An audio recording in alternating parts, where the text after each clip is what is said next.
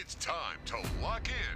The most amazing, sensational, dramatic, exciting, thrilling finish. Live from Mobile, Sports Radio 105.5 WNSP presents 99 yards away. Win this game for one another. The Final Drive with Corey LeBounty and Nick Wiggins. Do your job and play together. The Final Drive, live on 105.5 FM and streaming on the Sound of Mobile app. I cannot believe it. Welcome to a hump day edition of the Final Drive here on WNSP 105.5. Corey LeBounty along with Nick Wiggins joining you, and we want to thank everybody for having us locked in. And whether it's on the radio or whether it's on that free Sound of Mobile app that you can download to any Apple or Android device that you may have, we thank you. And also, you can call us the old-fashioned way. 251-694-1055 is how you can reach us here at WNSP 105.5. And today, for lunch, I had the opportunity to host the Crichton Optimist Club Player of the Year banquet. And, you know, Mobile, Alabama has so much talent. It is unbelievable. And I do mean it's unbelievable, the amount of talent that we do have, Nick Wiggins, that we're able to watch every Thursday or Friday night in our area. And that's why we devote 6 hours of coverage to high school football every Friday night right here on WNSP. Yeah. Mobile's got the best of the best, man. Who was the player of the year? So the Crichton Optimist Club Player of the Year was DJ Butler from Davidson. The offensive back of the year was Ryan Williams from Saraland. The offensive lineman of the year was Bo Cagle from Mobile Christian. The Crichton Optimist Club team of the year was the Mobile Christian Leopards, and followed by that was the Crichton Optimist Club Coach of the Year, which goes to Ronnie Cottrell. Mm-hmm. And from a defensive lineman standpoint, you had Antonio Coleman from Saraland. And from a defensive back standpoint, you had Ty Goodwill from Faith Academy. So all worthy award winners, and how we went about that to become nominated through the Crichton Optimist Club.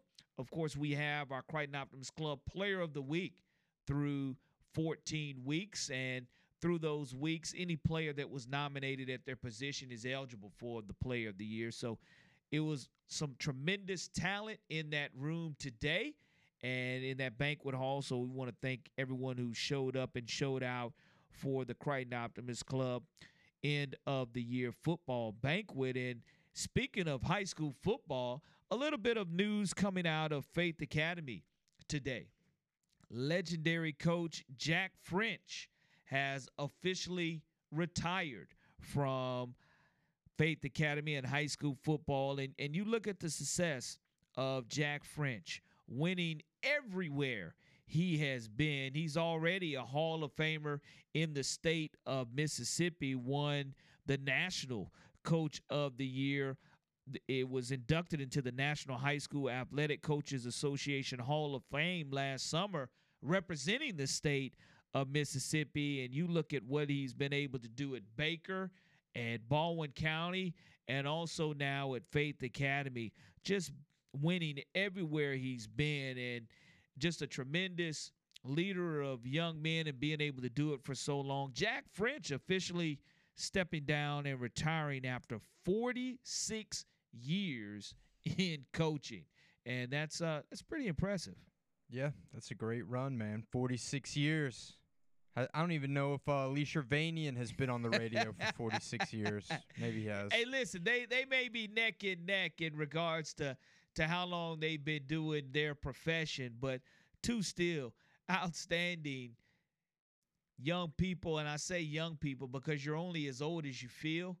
And Jack French getting out there every single day, whether it's 170 degrees outside or whether it's minus 32, 70-year-old Jack French decides to go ahead and step away from Faith Academy. You think Faith Academy's new coach is on the staff right now and will get promoted, or are they going to find someone from somewhere else, you think?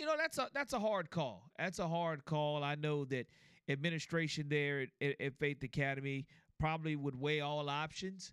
It's always good to be able to look from within because you have someone that the kids are very familiar with. You're familiar with the program, and there's nothing wrong with hiring from outside as well. And I know as we do go in today's show, politics and pigskins, those seem to be talked about a lot here with the College Football Committee's latest decision to leave out Florida State. And you never thought it would get to the point and be as serious to where Florida's Attorney General, Ashley Moody, launches an antitrust investigation into Florida State's exclusion from the college football playoffs. And of course, we've seen the governor Ron DeSantis chime in about what he feels about it. Now, what's done is done, Nick. So saying that you want to take $1 million of your state's next year's budget to put into the investigation and the examination of college football, my oh my, man. Politics and pigskins. I mean, what are we really doing there? What, $1 million? There's Yes. a lot of things you could spend $1 million on. That would better the state of Florida, I think, than, I don't know, what even is the best case scenario? There is no best case scenario. It's not like they're going to cancel the playoff. It's not like they're going to say this championship doesn't matter or anything like that. I just really don't understand what we're doing. I don't either. From that standpoint, I don't know what you have to gain from a political standpoint besides, I guess, trying to gain votes. Yeah. In regards to showing your interest for a particular team, because the Florida Attorney General, she says she's a Florida Gator graduate, and she just wants her state not to be overlooked. But even if you bring politics into the pigskin arena, what's done is done. You're not going to be able to change it. Next year, we're expanding to a 12-team college football format. There's going to be somebody who's really pissed off about that as well, or somebody who's going to be that 13th team that's on the outside looking in. So, I mean, what else do you expect them to do? I don't know how getting politics or spending taxpayers' money better helps your circumstance of playing football in the college football playoffs. It doesn't, man. It doesn't. It's just it's a waste of money, a waste of Florida taxpayers' dollars. It's ridiculous, but hey, they got 2 fake national championships out there in Florida now. So shout out to that state, UCF, FSU. Got to get the Gators a fake chip. Maybe next year they'll be like the 13th seed right outside the playoff, and they can get their fake chip too. Now, I want to get your thoughts on this, and listeners chime in as well. We all know we've been talking about the transfer portal ad nauseum, and we'll continue to talk about it. But today, a judge issued a 14-day temporary restraining order allowing college athletes to transfer a second time and play immediately. And this judge's ruling is from Judge Bailey in Northern West Virginia. Now you are ruling in favor of NCAA athletes seeking their second transfer, because with this transfer portal, you're allowed to jump in there once. But now for you to come in and jump in a second time, now the judge says, yes, student athletes, you can do that. So even more politics and pigskin football. I like the fact that you're allowing young people, if you're going to have NIL money and allow them to make money, you allow coaches to leave when they want to leave. Do you think there are red flags if you have a student athlete that transfers 3 or 4 times? Is that a red flag for the student athlete? Yeah, it's a red flag, but sometimes red flags aren't as bad as they may seem when you first see them. Sometimes there's other circumstances that lead to, that red flag being there. So let me get this straight, Corey. Right before this is all said and done, right now you can transfer once, and then you can't transfer twice? Correct. And now they're saying, no, you actually can transfer twice. That is correct. Okay. So with this judge's ruling, you're able think about to like go these ahead. Alabama quarterbacks who transferred to Alabama to hopefully have a run at maybe playing over Milroe or being like, a legit competitor for that job. Now both those quarterbacks, I think every Alabama fan is fine never seeing them play quarterback for their team again.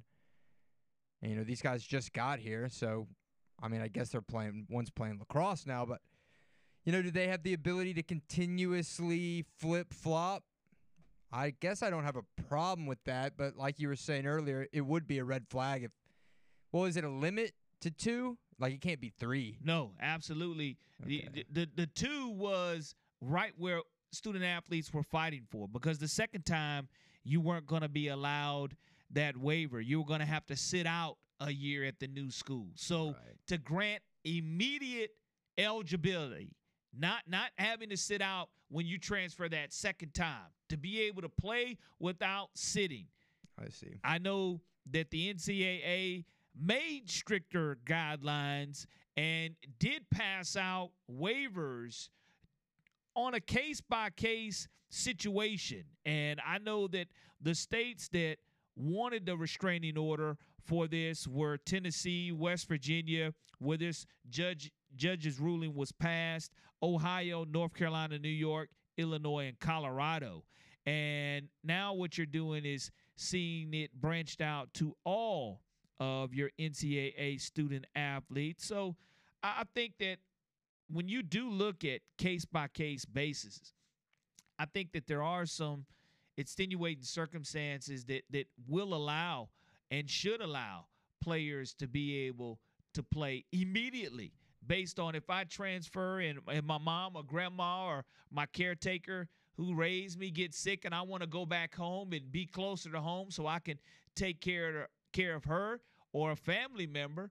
The NCAA in past situations has said, nope, you can't do that.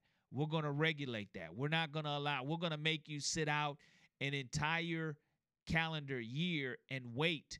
So, again, I think that you do have a situation to where, yeah, you can be a grad transfer and jump into the portal. Good call right there in regards to using the app and saying grad transfers can go twice. But if you are a non-graduate, then your average Joe is probably not your graduate student. And there are extenuating circumstances that does say that. And somebody else in the app says, what is there to investigate by the Attorney General? The committee was tasked with picking people who they wanted in the playoffs. They selected the teams they wanted. I agree with that 100%. I think that when you're in a situation to where you do have the Attorney General, there are bigger and more riveting issues to delve upon in your job as Attorney General than to sit and worry about college football. Now, if you want to sit up in the suites and enjoy your state's team participating in the game, by all means, go right ahead. But I don't see how jumping in as a politician, besides to sway votes, you see, I wanted to help Florida, or I wanted to help Florida State, or I wanted to help my state get in, and allocate money to do that is the answer. And as far as the judges issuing rulings in West Virginia today to allow college athletes to transfer, non-grad students to transfer and be eligible immediately, I do think you have to have a case-by-case situation, and that is a case-by-case basis without question, because the college football realm and landscape is definitely changing. It's not staying the same. It's huge when you look at the portal and when NIL, and many people are saying just do away with the NCAA. But the biggest story there was this year in North Carolina wide receiver Tez Walker. And he had to sit out plenty of games and didn't get a waiver until mid-season. And he's an elite wide receiver. And he had extenuating extenuating circumstances. So that's where I feel that, you can go ahead, and the NCAA does make some very irrational decisions when it comes to the eligibility of NCAA college students, Nick. Don't know again. You think it should be case by case? I mean, like you were saying, like there's going to be a reason why one guy had to transfer a lot. And then sometimes it might even be all just football, right? Maybe you transfer somewhere. They say, hey, we're going to start you. You don't win the job. Someone else comes in they like better that transfers in. I mean, as long as people can keep moving around and moving in, then you're going to have the flexibility and ability to move out. So, agreed there. Today, we also have George Teague, Alabama Sports Hall of Famer, former national champion, joining us at 4 o'clock. And we have our Senior Bowl show with Jim Nagy at 5. Jason Aponte will talk San Francisco 49ers at 3:30. We'll go into our NFL power rankings also here on the Final Drive on WNSP 105.5. Hey, this is Coach Tommy Tuberville, and you're listening to 105.5 WNSP.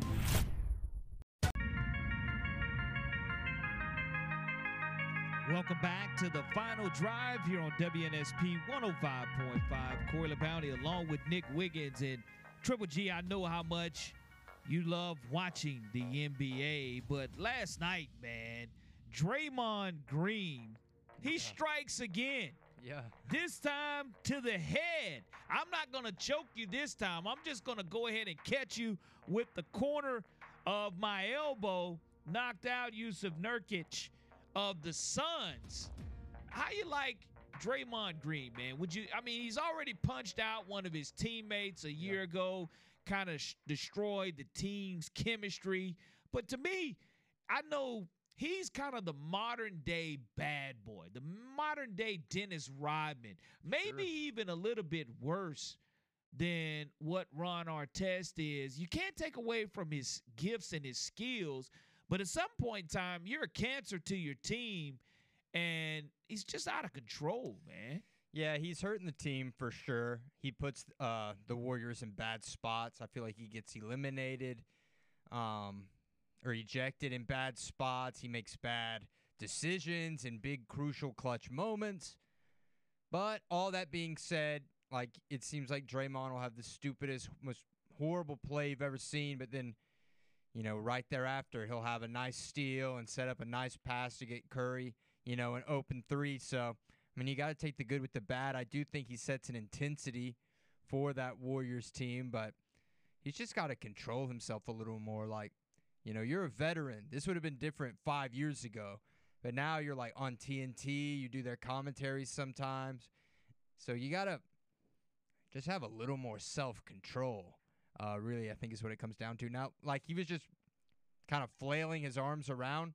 I don't think he was purposely trying to, like, hurt Nurkic. You don't think he knew Nurkic was standing right behind him?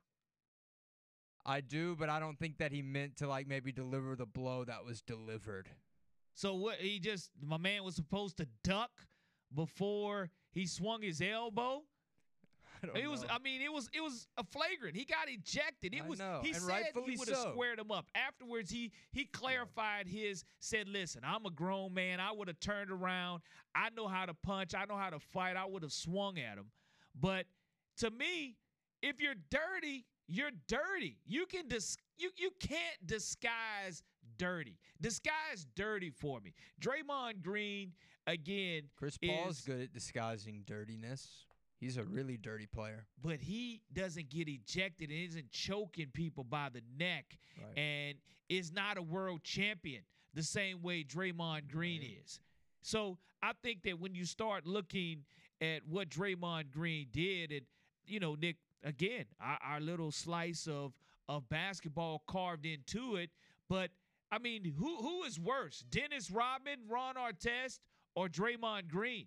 Or are those three perfect errors of what we're seeing in basketball there that they're all menaces and more cancerous than good? I can't think of another player on Draymond's level in the NBA currently. I mean, he's always yelling at the refs and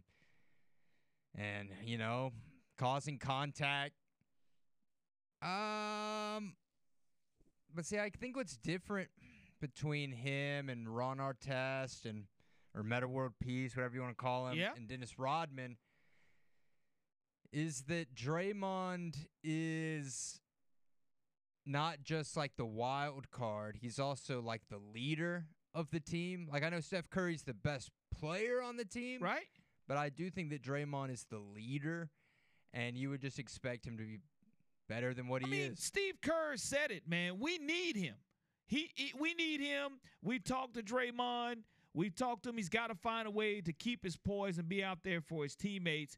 If you really want to be a good team, we need him. And once again, you cannot disguise dirty. And what Draymond Green has done, he's already choked the man. He done put a man to sleep in the choker hole from behind. So don't tell me you're ready to square people up and punch them in their face, Nick. He grabbed my man from behind and choked him, not from the front. So don't give me that BS about wanting to square people up and look them in their eyes and I'm not a dirty player. Man, that's garbage. You can say that, because nobody's buying that. And for Draymond to be the elite defender and the elite rebounder and probably a future Hall of Famer with the number of rings he's won. Yeah, definitely. Man, you can't be doing that, brother. I know. See, sometimes I feel like he kind of leans into the antics to get eliminated, maybe. Like, I feel like sometimes he's like, man, you know what? I can just kind of pop off. I'll become the headline of the night. My podcast next week is going to get, way more views and listens than it normally does. I'll pay whatever fine. It'll all even out at the end. So my legs are hurting anyway. I'm just going to punch this guy. I'm just going to flail my arms around a little bit, and maybe it'll hit him. Maybe it'll knock him out, or maybe it'll cause at least some kind of, I don't know, something. He done put Rudy Gobert to sleep. I don't think that the hit on Nurkic was as intentional as it seemed. I don't think. How many games should he get for this, Nick? How many games? Because you've already suspended him once for putting a man to sleep in a chokehold earlier in the NBA game. And that was a jump ball. He did not put him to sleep. He didn't put him to sleep. I don't know, maybe 6 games? No. Absolutely not. What do you mean, no? 10 to 15. 10 to 15. It's a repeated behavior. Saying the whole season. It's a repeated behavior. Well, don't do it. You want to stay and play? Don't do it. You obviously don't care. He looked him dead in the eyes and put his fists up and then did a jab. He put a man to sleep from behind. He put him in a sleeper hole, bruh. And then he turned around now and has elbowed a man from behind. Man, this dude is a menace. Double-digit minimum.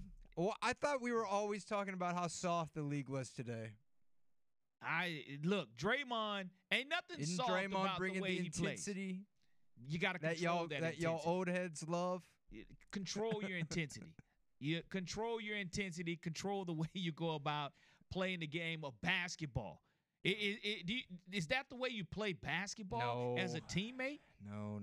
Well, that's my whole point, man. Look, Draymond's over the hill. He's fighting to stay relevant. He is clawing to stay relevant and to make an impact on his team. He's over the hill.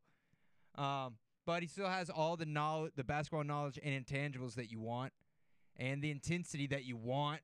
You just got to harness it, rein it in, because the skill is lacking. I mean, my guy's airballing layups. He can't shoot anymore. Just wanted to get your thoughts, man, on Draymond Green. I wanted to catch you on that. I like Draymond. I think Draymond's a top 5 defensive player in NBA history. I won't argue with what he's been able to do, but his history for his on-court antics and the way he treats his teammates is trash. I know. My guy. You could probably put together a whole 3-minute highlight reel of just him like hitting people. Not even include a single basketball play. Just all the nut kicks and the punches. It's ridiculous. It's gone to beyond ridiculousness. I do like him, though. What can I say? Well, you'll get an opportunity to see him after Commissioner relieves him of probably about 10 to 15 games, and I say That seems like a 10 lot. game minimum. 10 game minimum for repeated behavior that's inexcusable for the NBA. Give me 8. 8. You say 8, he's going to get double digits, Nick. I'm sorry to say it. Here it is, Jason Aponte. We talk NFL Power 5 with Jason Aponte. The 49ers, through week 3 or 4, they were right up there at number 1. They disappeared off of that map and have come back and finished strong. We'll talk to Jason Aponte about the 49ers and what they have cooking next here on The Final Drive.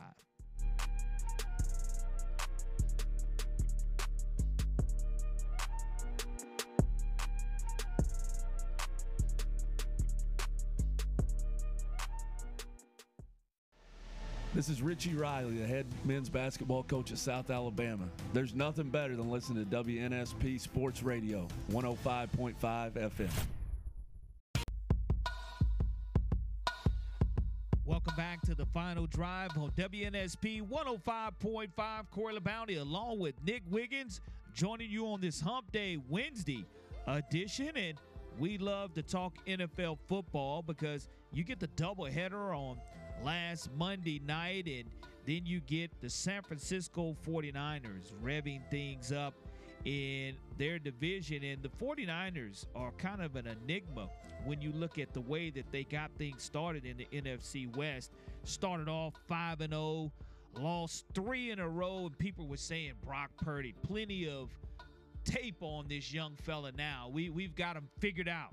The 49ers said, not so fast, my friend. We're going to win 5 more in a row, are now 10-3, one of the best NFL teams that are around. And Jason Aponte joins us from Niners Nation. Sprint Right podcast is also how you can check him out. Jason, welcome to The Final Drive, my friend. How's it going, Corey? How's it going, Nick? It's a fun time right now in 49er land. 5 in a row, three down, and then 5 in a row. You know, I mean, this team is consistent, if not anything else. Yeah, they are. I mean, I just know that everything really begins and ends with the way Brock Purdy has played, and he's a quiet front runner for league MVP. And if the 49ers continue to win and he continues to be efficient, do you think he has a chance, really, to win the league's most valuable player? He 100% belongs in the conversation. And when you look at the metrics that he leads in, most of the time when a quarterback leads in these metrics, it more often than not, if not 100% of the time, leads to an MVP. Now, the reason that people are skeptical are because he's the last pick in the draft. And people have a tough time wrapping their head around it because you've never seen anything like it. But going through some of his numbers, they're just sparkling. I mean, he's 21st in the league in attempts.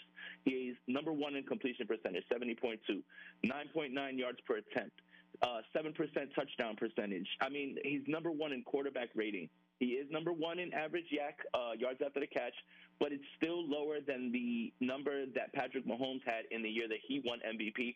So that argument's a little bit debunked. And his interception rate is 1.9%. I mean, when you look at the way this offense has been operating, the only example that we have of it operating to this level is under Kyle Shanahan in Atlanta. And guess who won the MVP that year? It was Matt Ryan. I just think it's a fascinating discussion because people just don't know how to process this.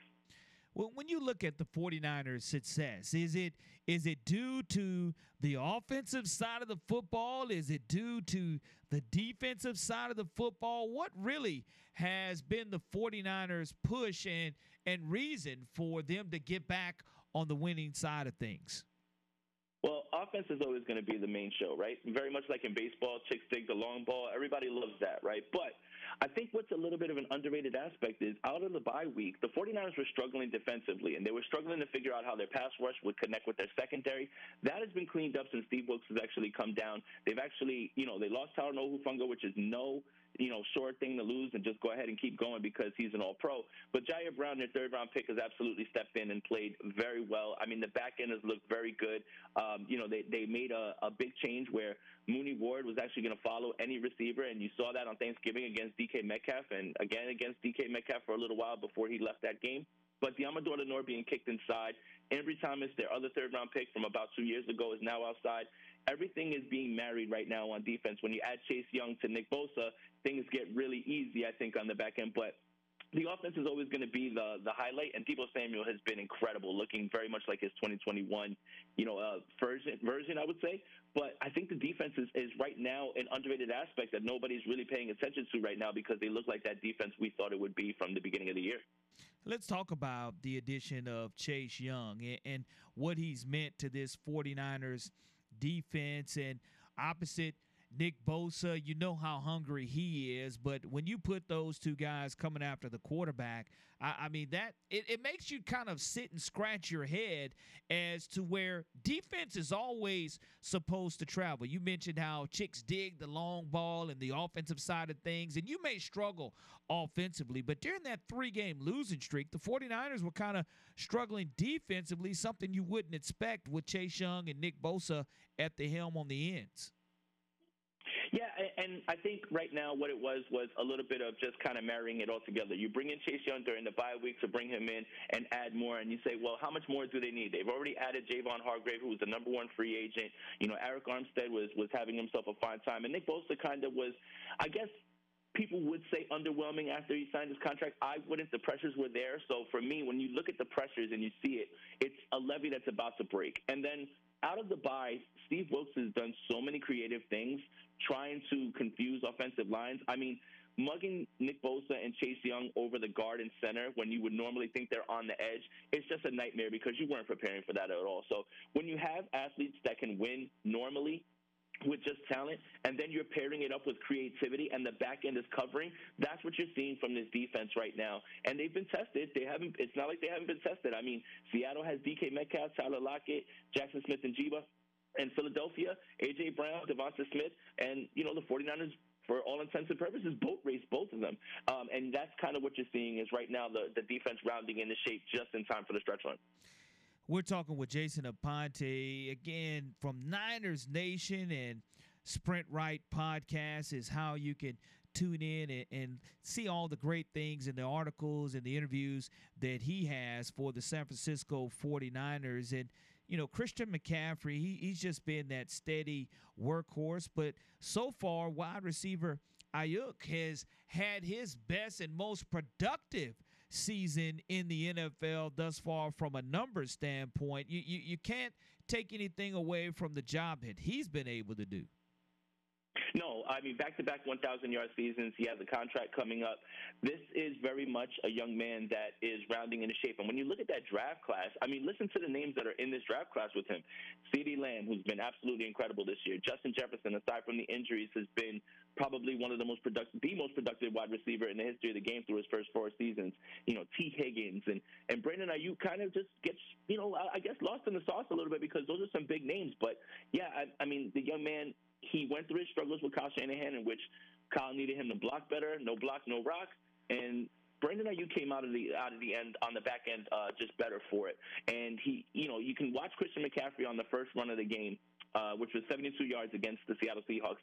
What you would notice if you weren't looking at him running through everybody is you notice Brandon Ayuk downfield blocking and just doing everything that any team player would want. Brandon Ayuk is turning into a true professional on top of the fact of being the team's best route runner, in my opinion. Also, when you do look at the crash course that the 49ers are setting up right now, the two hottest teams in football are the Dallas Cowboys and the San Francisco 49ers. And I know a lot of people that love old school, early 90s football, late 80s football are very familiar with the National Football Conference Championship being between the Cowboys and the 49ers. With the way things are going right now, do you think we'll have an opportunity to possibly see that this postseason? I mean, everything's possible. I mean, this is going to be, I think, if I'm not mistaken, 2 of the last 3 years that they've actually met in the playoffs. The 49ers have eliminated them both times, and then they did play on Sunday Night Football, in which the 49ers really made a statement in that game. But I would caution a little bit about Dallas, only because we've seen Dallas year after year kind of beat up on teams that they're supposed to, which is not a knock in any way, right? Like, if you're doing what you're supposed to, you shouldn't take that down. But until they really show. I mean, they did beat the Philadelphia Eagles, but I would say right now the Philadelphia Eagles are a little bit in scramble mode, trying to figure some things out. And their only other win against a team with a winning record was the Seattle Seahawks. So I have too much of a track record with the Dallas Cowboys and not beating the teams that they're supposed to for me to jump on board and just automatically say, uh-oh, here they come. I've seen this movie too many times, I would say, Corey.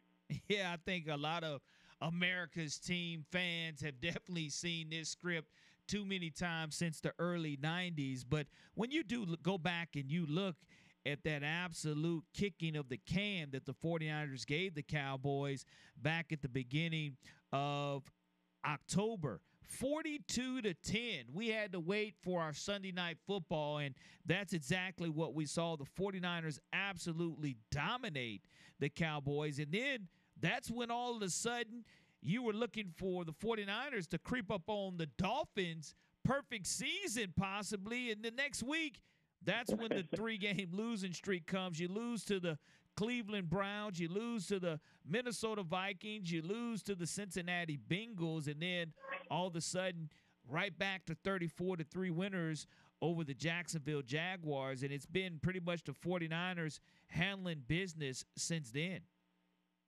Yeah, out of the bye week again, you add Chase Young. Steve Wilks comes down from the booth to the sideline and makes defensive adjustments. I think what's kind of lost in those 3 games is that Trent Williams and Deebo Samuel are not there. And while I think it's such a great argument to say that Christian McCaffrey is the straw that, like, stirs the drink for the 49ers, Deebo Samuel's the heartbeat of this football team. They go as he goes. And when he's not there, there's a little bit of an edge that's missing. There's a physicality that's missing, on top of the fact that Deebo Samuel is one hell of a football player when he has the ball in his hands. In his last 3 games, he has over 300 receiving yards, 6 total touchdowns. Looks like a guy who at any moment can be your home run hitter. But this team, they go as Deebo Samuel does. So getting him back in the flow, you beat Jacksonville, who was a playoff team last season, and then you get back to winning your ways. It's a little bit of a physical edge, and it's a little bit of a swagger that Deebo Samuel brings to this team. So I would say he's the heartbeat and the most important player on this team because they go as he does. Deebo Samuel, that young man, you know, he comes down to the Reese's Senior Bowl and absolutely puts on a tremendous display of his talent coming out of South Carolina. Basically, his practice film leading up to the game, that's where you could leave it. He didn't even have to participate in the game to see Deebo Samuel just absolutely embarrass people. So what a tremendous draft pick there by the 49ers in evaluating that talent, knowing the way that he could fit into the 49ers system. Yeah, I mean, Kyle Shanahan, he went down there for that Senior Bowl, and he got a really good look at him. And, you know, there was a lot of great players there, too. You know, Deebo Samuel gets drafted. Terry McLaurin, who I was very high on as well, ends up in Washington. And you look at what Deebo does, it is such a benefit to have someone who you can literally either hand the football off to or throw the ball to, and he can be a home run hitter. You know, credit to the 49ers and Kyle Shanahan for being able to utilize that skill set to the point that now this is such a copycat league that every single team now is kind of looking for their version of Deebo. But I've got bad news. There's just one Deebo Samuel. I agree with you there. And for our local listeners here with the South Alabama Jaguar flavor, earlier in the year, a couple of weeks ago, as a matter of fact, or a few weeks ago, you text me and said, Corey, Darrell Luter Jr. back in uniform for the San Francisco 49ers. I couldn't be happier for him once you sent me that message. But Darrell getting back into the action of things, has played in 3 games, 2 total tackles, but it's good to see Darrell Luter Jr. back in action for the 49ers after coming off that injury. 100%. And I think you asked me before, Corey, you know, before, I think it was like 2 appearances before, whether this would be a redshirt year. Kind of maybe felt like that, but, you know, it's great to see him get back out there, contributing on special teams. The good thing about this team and the culture is you know, obviously Darrell Luter is being brought here, I think, to be the next cornerback for this team, right, on the outside. But as of right now, there's no spot for that because you do have 3 guys that are playing very good football at this point. But you have to contribute somewhere, right? So when your number's called, what do you do? And I think that's what Darrell Luter has shown in practice. I think the team shows a lot of trust in him and a lot of confidence in him and what they think he can do. But it's a credit to the young man for fighting through the injury. When his number's called, no matter what it is that they want him to do, he's been contributing. I think he did miss last week just with an injury, but I believe, if I'm not mistaken, he's back in practice. So it's good to have, especially with depth, and we're getting to the stretch run, especially with injuries. And I believe Mooney Ward is in danger of missing Sunday's game against the Arizona Cardinals. So if Darrell Luter's there, and God forbid something else happens, he might be pressed into duty. So it's good that he's preparing himself and keeping himself ready to go. I think that's an underrated aspect of his game. Jason, how can people follow all of your tremendous coverage of the Sprint Right Option podcast along with Niners Nation? NinersNation.com is exactly where you guys can go. If you guys want to subscribe to the Sprint Right Option podcast, you can, any way that you get your audio podcast. And you can subscribe to my YouTube channel. Just search Jason Aponte. Should come up Jason Aponte 49ers. That's where I'll be live streaming. I have a show a little bit later today in about an hour on there where we'll be discussing Cam Newton's thoughts on what a game manager is, and that includes Brock Purdy and everything else 49ers. But appreciate you, Corey. Appreciate you, Nick, for having me on. Absolutely. We look forward to talking to you during this stretch run for the 49ers as they try to establish supremacy in the NFC and in the NFL as well. And we'll talk to you again very soon.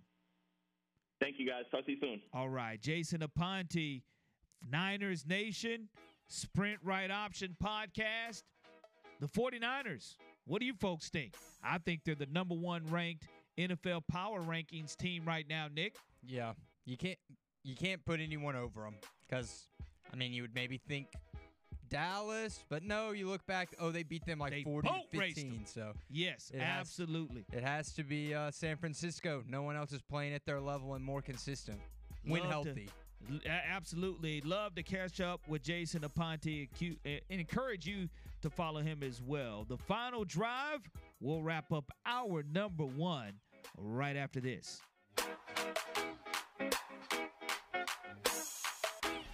Hey, this is former Mobile TV sportscaster Eric Clemens, and when I'm in town, I listen to 105.5 FM Sports Radio, WNSP.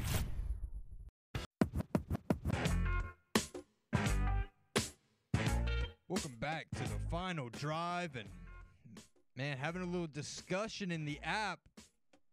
I'm trying to defend my guy Draymond. Can't do it. Well, look, I can understand not liking Draymond. I can totally understand that. But you can't discredit him as a player, his legacy, and what he means to the Golden State Warriors. Golden State Warriors aren't winning 73 games if Draymond is not on that team. They're not winning all the championships that they have if Draymond is not on that team. Kevin Durant, he came and went. Draymond, he's been there the whole time. Iggy, he came and went. Draymond, been there the whole time. I get that he can be dirty. Yeah, he's definitely dirty. He caught my man with an elbow. I don't think he meant it to be as hard as it was. He was ripping his arm away. I think he was trying to draw a foul and have Nurkic kind of holding his arms down. And he just kind of flailed a little bit. Look, that's kind of what you do in the NBA. You gotta sell it. And sell it. My guy he didn't calibrate it right, I don't think. Yeah, I tell you what's going to be calibrated right is the commissioner's number of games he's going to suspend him. You say it should be single digit. It's definitely a double digit suspension. But it's not like Draymond was like, let's fight. It's not like his teammates were like, hold him back. They had to hold him back. He didn't say that when he choked out Rudy Gobert either. He spun around, and that's what happened. No, come on. Sometimes if you've played basketball, you've gotten hit, in the head. Digits. So double digits. I think he needs to be punished, but it wasn't malicious. Very malicious. I know people think it is because of his history, but I'm not seeing it. Yeah. Okay. He's definitely going to get a 10 or more game suspension. He's going to be put on notice. He's hurting the Golden State Warriors' chances. Klay Thompson is too. He's not shooting the ball well. Now. He's not shooting the ball well. He'll turn it on in the second half. But we'll turn on George Teague. Yes, sir. Alabama Sports Hall of Famer. National champion for the Crimson Tide. Giving us Teague's take not only on the red-hot Dallas Cowboys, but also on the Alabama Crimson Tide preparing for the Michigan Wolverines. George Teague up next here on The Final Drive. The Sound of Mobile presents For the win! The Final Drive No, they didn't. Oh, my gracious. Yep. How about that? with Corey LaBounty and Nick Wiggins. For the win! Live on 105.5 FM and streaming on the Sound of Mobile app. Unbelievable! I'm a classic man. You can be me when you look this clean. I'm a classic man. Calling on me like a young OG. I'm a classic man. Yeah, that classic man is George Teague, Alabama Sports Hall of Famer, 1992 National Championship member of the Alabama Crimson Tide. He joins us every Wednesday here on The Final Drive on WNSP 105.5. George, how's everything going, my man? Man, it is a great day. It's a little bit chilly out here in Dallas right now, but, you know, Alabama always keeps it hot. The Cowboys keeping it hot. The Final Drive, we keep it hot, so let's keep it hot, baby. Let's keep it No hot. doubt about it, George. And we'll jump right on in. And I think that when you look at this Alabama versus Michigan matchup, and I know that anytime you give Coach Saban an opportunity to be called an underdog, the way that he was against Georgia in the SEC championship game, even though the line is shrinking a little bit in Vegas, Alabama still is that underdog, and I don't know if it's going to change up until kickoff, but, you know, sometimes when you have the nation's and the country's all-time winningest programs, number one being Michigan, number two being Alabama, you really couldn't ask for a better college football matchup, which will probably be the most watched college football game of all time.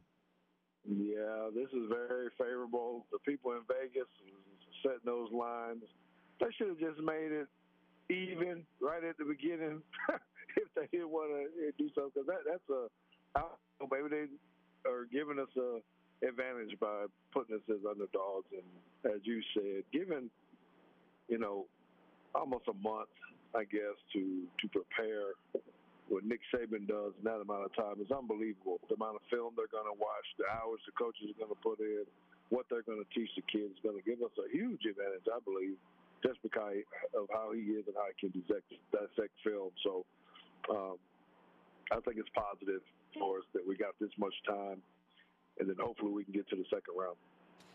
And for those who are listening and can think back to 1992 National Championship team and the game that Alabama played against Miami, we give you a short, brief version of Teague's Take here every Wednesday on The Final Drive, but you can always go to Teague's Take on the YouTube channel on Wednesday nights and check it out. You had a very special guest on your show last week, somebody that I call you hawked down and really embarrassed in the national championship game down in New Orleans. Lamar Thomas, let our listeners know who didn't get a chance to click on your YouTube channel and check out Teague's Take. Man, how did Lamar Thomas handle with some of the questions that you asked him last week on the show? You know, for anybody that missed it, you really do need to go to our page, Teague's Take Podcast on YouTube, and find the bonus episode that happened last week with Lamar Thomas, the infamous wide receiver that I chased down in the national championship game. And, you know, I'll give it to him. He was a very good sport, you know. And what I really wanted to talk to him about, guys, was really what he thought about FSU not getting into the playoffs. You know, he's a Miami guy, so I wanted to hear his take on what that was. But I don't want to spoil this, but he made a very, very funny comment at the end of the show. You need to see it. Well, basically, he hung up on me and my son and said he had enough. I guess, and it was hilarious. We couldn't stop laughing because we weren't anticipating that. He happened to see his picture up on my wall behind me finally, and he took a little offense to that and decided he needed to get off the call. So you need to check it out. Yeah, Absolutely. For all those that love college football in general and are college football historians, whether you're an Alabama fan, Auburn fan, Miami fan, it doesn't matter. When you get a chance to see Lamar Thomas's reaction to seeing his face and his picture and portrait behind George Teague as they were on Teague's Take, I encourage you, go back and click on Teague's Take. It's on the YouTube channel. You don't want to miss that. And anytime you have father and son together, that's always a great dynamic in and of itself. And last week I was in Bryant-Denny Stadium at the Super 7 and got a chance to see Bo Nix watch his dad, Patrick Nix, win the 7A state championship at Central Phoenix City. So that father-son dynamic is always great in football and in any sport, but it was absolutely classic for him to hang up that phone. So I encourage you guys to go back and check out Teague's Take on the YouTube channel, because it's a great interview that George and his son had with Lamar Thomas. And you can go back and find wonderful breakdown of not only Alabama clips, but from the SEC Championship, from the Iron Bowl, and when I was able to join you as well. All that is archived on Teague's Take on YouTube, so you don't want to miss that. And we're building up to Alabama playing Michigan in the national championship, and we mentioned the fact that you won the first division championship at Alabama, and Alabama won the last division championship. So it's fitting that the Crimson Tide finish on top. But, you know, when you look at your Cowboys, you talked about that at the beginning of it. The Cowboys are red hot too, and CeeDee Lamb has been catching the football. Dak Prescott has been playing MVP. If he can hold on to this pace, do you think Dak Prescott over the next 4 or 5 weeks can propel himself to MVP status in the National Football League? Yeah, and I don't even know if it'll actually take that long. I think this game for Dak Prescott on Sunday against the Buffalo Bills is going to say a lot, because he's going to have a big test against a very good defense. And, you know, he's going to have to be a leader for the team out there. I know that sounds so cliche-ish, but it is. In games like this where you got the Buffalo Bills who are going to be extremely hungry, this is almost a must-win game for them up at their place. And we hadn't done this. We won, you know, both the 2 games where we said we need to beat someone who had a winning record, Seattle and the Eagles, were both at home. So now we need to show that we can beat somebody on the road. That's good. You know, so I think if he can pull this out in good fashion, it will start to put him in serious conversation of being an MVP for the league this year. Yeah, even though the Bills' record doesn't say it, I do think that they're probably your toughest opponent left in the regular season. The Dolphins, man. Don't forget my Dolphins. I think Buffalo is going to be a tougher game for Dallas than Miami. Buffalo, I mean, they just came off that win against the Chiefs. They got a chip on their shoulder. I mean, what do you think about that? You think Miami's going to be a tougher game for y'all than Buffalo, or even Detroit, maybe? Triple G, you never fail to surprise me. Come on, man. Tyreek Hill, Jalen Waddle, Chain, Mostert, Tua. Yes.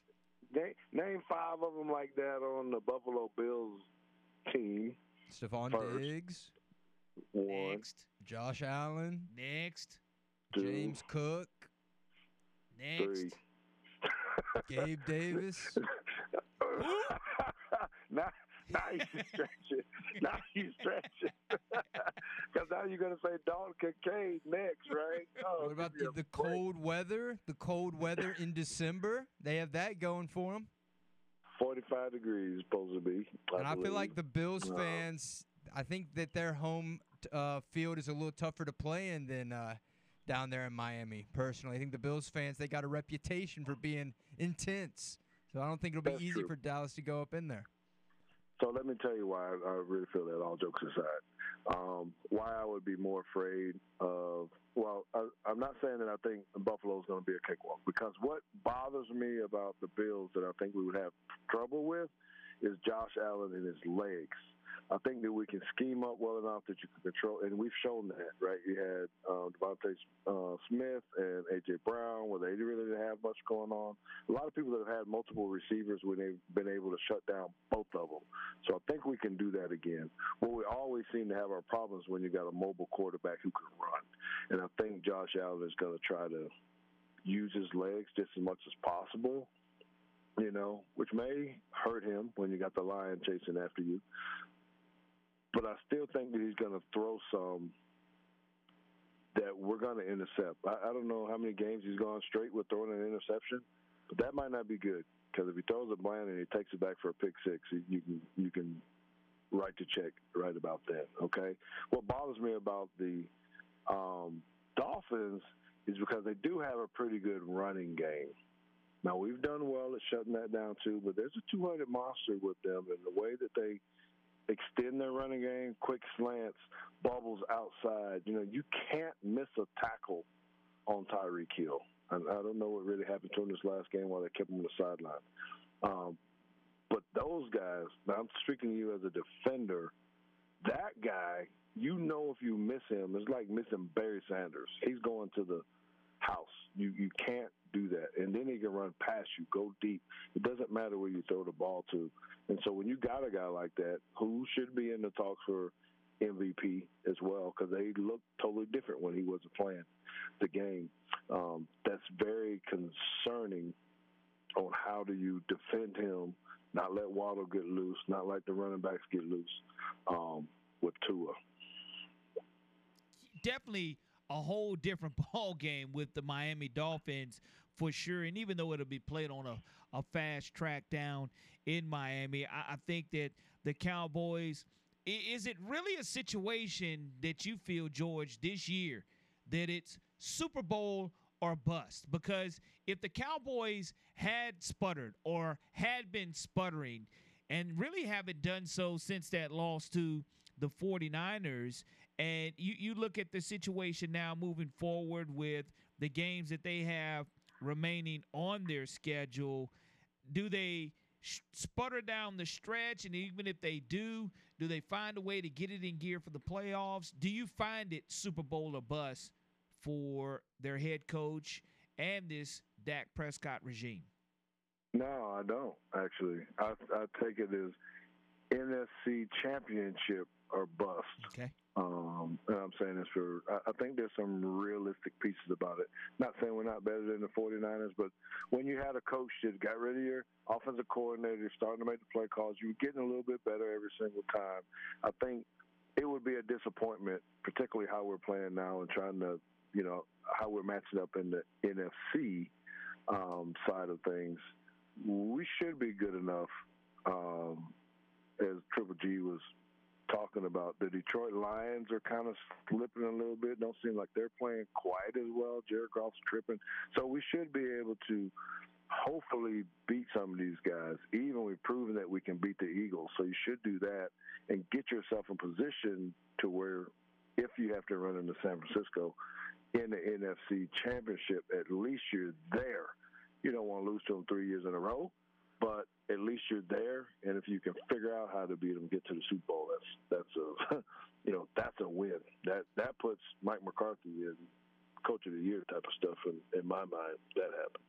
Yeah, I think I'll get no argument out of you from Coach of the Year. So many people have just been waiting for the Cowboys to really implode. When are we really going to see the Dallas Cowboys show up? And we've already seen them one time, and they got embarrassed earlier in the season back at the beginning of October to the 49ers. But since then, I mean, you look at the way that they have been able to defeat the Eagles. I mean, lose to the Eagles in a small manner and then turn around and redeem that loss by close to 5 points, dominate the Eagles by 20 points, and take care of their home field. And the way that they were able to dismantle the Commanders, I think that you are setting up for a fantastic finish there within their own division and possibly go ahead and reinvigorate and rekindle that fire to where a lot of old heads love 49ers versus Cowboys for the NFC Championship. Can I ask Triple G about that? What he thought about that win? Was that convincing enough for him to say that the Cowboys are at least a little bit better when they beat the Eagles the way they did? Or look, how do you feel about that? I think Dallas is the second best team in the NFL right now. I think you have to give the edge to the Niners, but I think Dallas is looking good. I'm impressed.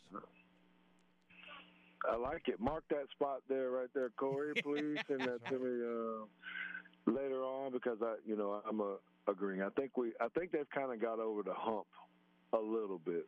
I know there's still all of us, our Cowboy fans are saying, man, when is the letdown going to be? We get so excited and we start talking too much trash, and then there's the letdown. I'm not really sure about that anymore. Being as close as I am to the organization now, the attitude just seems a little bit different with the guys. I don't think they're taking anything for granted. I think that the Arizona Cardinals game hurt them, but I think when they lost to the 49ers and the way that they did too, that wasn't. That left it like, okay, we got to have a little bit of self-evaluation here. And I think they really, really buckled down. The coaches, the players, everybody, the staff. And I do, shooting their little shows over there for Cowboys Flashback. I get to see them and how they're reacting. And it's all business. It's not really much of play or, you're not seeing a whole lot of stuff that's going, okay, these guys aren't focused. Because they are. And I think they're playing for each other in a way that they're saying, okay, this has to be our year to at least make a statement.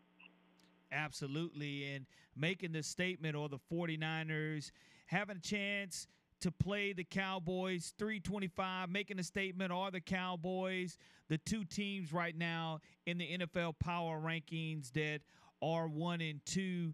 The Cowboys and the Bills at 325 this coming Sunday. And I know you always have your Teague's Take coming up here on Wednesdays. You always break down the Cowboys games going in. So let our listeners know where they not only can go back and view the wonderful Teague's Take with Lamar Thomas in that classic interview, and an all-time favorite of mine for sure now, and then going back and watching and listening to you break down the Dallas Cowboys as they prepare for the Buffalo Bills. Yeah, I appreciate it. So if you want to watch it, you do need to go to Teague's Take Podcast on YouTube. You're going to watch it, all of them from 4 years ago. There's some really, really good ones. A lot of different guests, a lot of different people, a lot of different topics. So I encourage you to go there, particularly if you want to go see me talking to Lamar Thomas. That was excellent. If you like film breakdown, go to the same place. We're breaking down Alabama film. It doesn't have to be if you like Alabama or not. It's really, do you want to learn about football? Because we're talking about traps and counters and how to defend somebody and how to run a play and how you play man. And we actually use film to be able to show that. If you don't want the video, just go to teagstake.com. You can listen to it, download the video, or the audio, and just listen to it while you're at the gym as well. That's pretty easy to do. You can follow me on Teague at Teague Football on Twitter. I don't know if you guys saw this. I'm sorry. I know I need to be getting out of here, but there is a guy on Twitter that looks just like me that was fighting at this past game against an Eagles fan. It was so scary. Someone sent it to me. If you don't have it, I'll share it to you. Yes, and I please kept share getting these tweets. Is that you? Is that Teague Football? And I was looking at it, and I was like, oh, my God. I had to, look at my phone, really close. I was like, dude, that looks just like me. He's got the salt and pepper hair, this kind of stuff. And I just started replying back to people and saying, hey, man, fight wouldn't have lasted that long if it was me, because he was taking a long time to beat that dude's butt. So, well, we're glad to know that the only fighting you had to do was knocking the hell out of Terrell Owens on the star, and fighting Lamar Thomas for that football in the national championship game back in New Orleans in the Sugar Bowl. And again, if people missed your iconic and epic reaction a couple of Sundays ago to Alabama getting in to the college football playoffs, they also need to check that out on X and Twitter, because George gave an all-time Alabama Crimson Tide relief expression of his happiness for the Crimson Tide having a chance to get in. So if you missed that, check that out on George Teague's X as well. And George, once again, let our listeners know how they can follow your great Teague's Take tonight with your son. Yeah, come on to Teague's Take Podcast on YouTube tonight, 8:15 p.m. Central Time, 9:15 Eastern Time. You know what? We're going to talk about bowl picks tonight. And I would like to get you guys' idea. One of the topics we're going to talk about tonight is what are the 5 worst names for bowl games? If you looked at the names of these doggone bowl games, which one are you saying? And I need you to rank them. 5, 4, 3, 2, 1. Which one of them are kind of crazy? So we want to be able to talk about that. It'll be a fun show. And then afterwards, the second half, we're going to go back and actually break down some additional Auburn film against Alabama. So if you want to catch some of that too, some more film room stuff, come check us out tonight, 8:15, Teague's Take Podcast on YouTube. George, always appreciate you, my brother, and look forward to talking to you again next Wednesday. Yes, sir. Appreciate it, man. Final drive. Let's go. You got it. George Teague, always coming off the top rope, giving us Teague's Take. And like I say, listeners, if you have not had a chance to go back and watch that iconic moment to where Lamar Thomas, the wide receiver who George Teague stripped the ball from in the national championship game, hang up on George and his son. And the reason he hung up on George and his son, you got to see what led up to that. I got to find that fight video, too. Yeah, and yes, we're going to check out the fight video as well. The Final Drive on WNSP 105.5. Corley Bounty and Nick Wiggins. We'll be right back. Hi, this is Mark Malone, former NFL quarterback. You're listening to 105.5 WNSP. Welcome back to the Final Drive on WNSP 105.5. Corley Bounty along with Nick Wiggins joining you. And coming up at 5 o'clock, we have our Senior Bowl show with Jim Nagy. We'll have defensive tackle for the Clemson Tigers, Tyler Davis, joining us, accepting his invite. And we'll talk to him about what it means to play for Dabo Swinney and how they plan to bounce back in the bowl game, along with what it's meant to get his Senior Bowl invite. You don't want to miss that Senior Bowl show coming up at 5 o'clock. And again, we'll have Jim Nagy and defensive tackle for the Clemson Tigers, Tyler Davis, to join us. And someone in the app says, if y'all are going to have any integrity, then don't throw shade at UCF for claiming a fake national title and minutes later call Alabama playing Michigan as for the national championship. They're playing in a made-for-TV invitational. Well, last time I checked, I the don't Alabama have any Crimson integrity. Tide, huh? Nothing. The Alabama Crimson Tide defeated the number 1 ranked Georgia Bulldogs, the back-to-back national champions in the SEC championship. And Central Florida, did they play in the national championship game? They did not, no. They went undefeated, but I wonder why they didn't play in the national championship game. Because there were 4 teams better and more deserving. Did they beat the number 1 ranked team in the country? No, they did not. Oh, okay. Well, are eyeballs going to be on Central Florida playing whomever in the college football playoffs? Would eyes be on Central Florida? Yeah. Central Florida eyes and fans. Oh, okay. Just that small margin of the country. So, again, listen, if you want to call and talk about it, our phone lines are wide open. 251-694-1055 is how you can reach us. 251-694-1055. I wonder, I feel like around here, the vibe is that Florida State, they're crybabies, get over it. But we're also here in this Alabama Crimson Tide market. I wonder what just other parts of the world are thinking.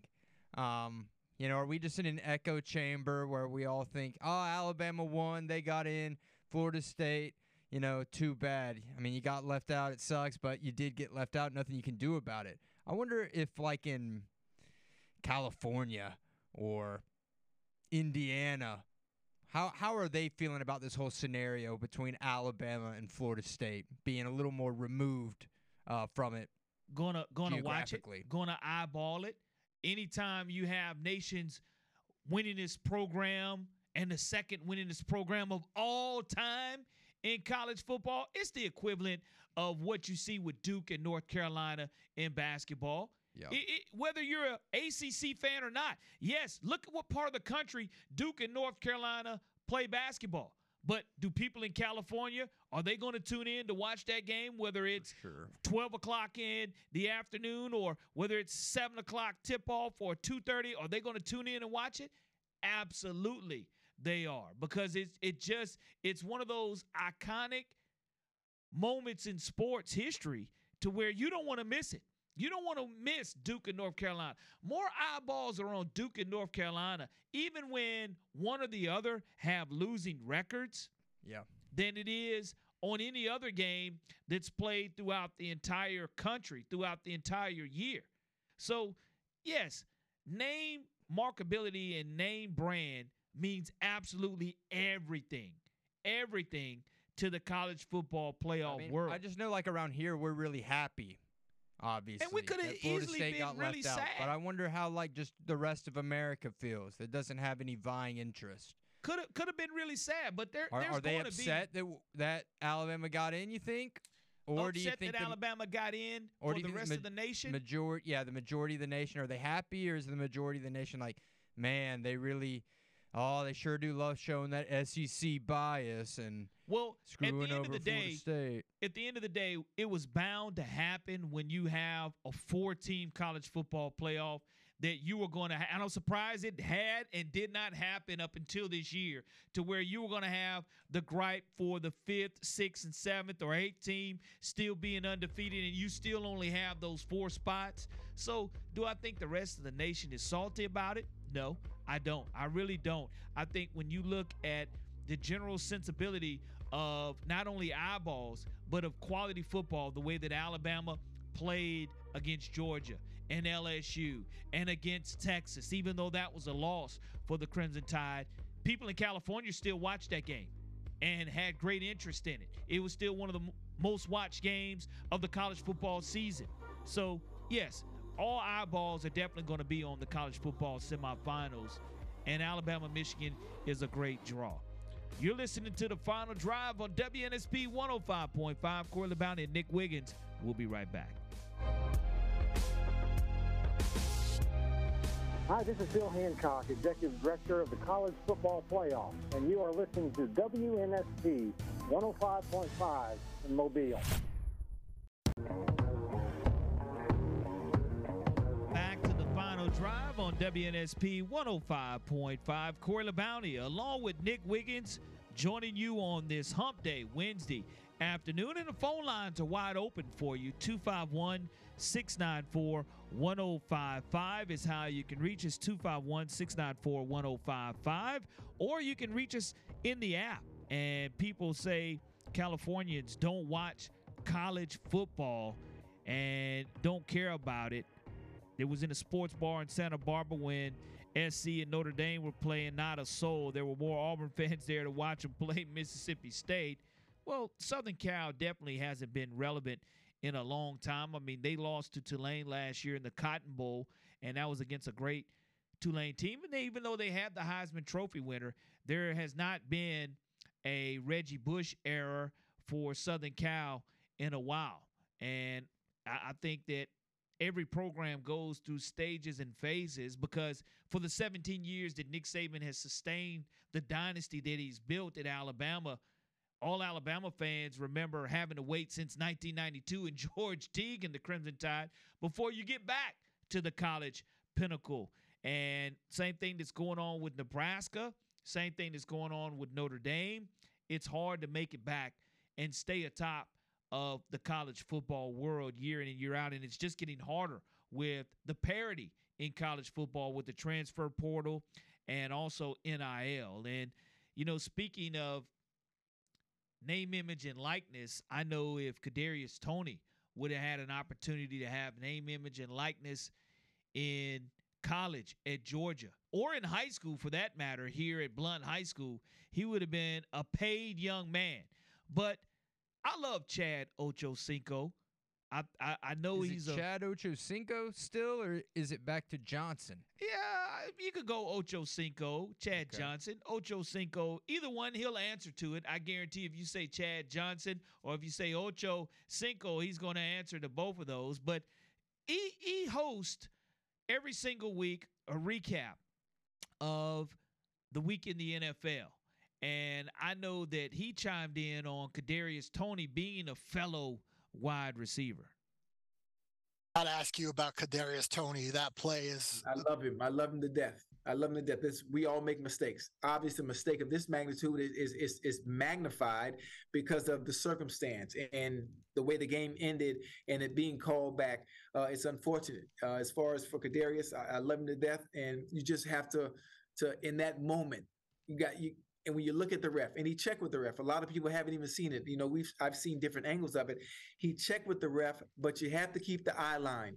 Keep the eye line with the referee until he lets you know to either back up or stay forward. And that's the one issue he didn't do. He did check. I'm not sure if there's a way that you guys can see the other angles of it. It just when he checked, he looked at him, pointed, but didn't wait for confirmation from the referee, so the referee could tell him, "Listen, we need you to back up a little bit." If it's split was out wide, you could hear the ref really easy. He'd be able to say, "Kadarius, back up." But the split was tight. He was condensed in a condensed formation, so there's no way the ref can scream. The ref ain't gonna scream to you. You got to keep the eye contact with the ref until he lets you know, you're okay. So it was unfortunate, and it's a mistake that Kadarius can fix. And I think he'll be okay. Great wisdom there by Ochocinco, talking about Kadarius Toney lining off sides in the Chiefs versus Bills that took away from really the all-time epic finish that we would have witnessed in regular season football play, Nick. Yeah, that would have been an amazing play. Patrick Mahomes even said that hurts Travis Kelce's Hall of Fame career, and that now when they show all his greatest plays, they've taken away one of the best ones that he's ever had. And I actually heard Travis Kelce talking to Jason on their show today about that, and he said it wasn't planned, and he just saw Kadarius over there and just thought, I think I can probably get this over there to him. And he just threw it. I mean, it was a good throw, a pretty long throw too, but unfortunately, doesn't count. But Travis Kelce said they were all in a good mood. They all stick up for one another, and that he just told Kadarius, "Hey, man, we're just going to have to do it again." And it very well may be done again in a different format or fashion. And earlier we were talking about the NFL Power 5. And, Nick, you agree with me in regards to the San Francisco 49ers being the best team in the NFL right now. Yep. You said the Cowboys come up second. Who is third, fourth, and fifth in the NFL power rankings? Baltimore's my 3. For 4, I would probably still have to go with the Eagles. I mean, they've really only lost to, they had the one weird loss to the Jets, and then they've got 2 blowouts to the 2 best teams. I think that's something that they can figure out, and I think they'll end up being okay. But I would say Philly, and then that final spot, it's a coin toss for me between Miami and Kansas City. No coin toss for me. I just feel like Kansas City is they're going to figure it out. I think they're going to figure it out. I think that they are truly one weapon away offensively, whether that be a dynamic Pro Bowler from the running back position, especially at wide receiver. Look, this Dolphins team just lost to the Titans. Listen, the NFL season, there's no elite teams, Nick. You see the freaking Jets beat the Texans. You see the Cardinals beat up on people they have no reason to beat. So we've seen the worst teams in the NFL.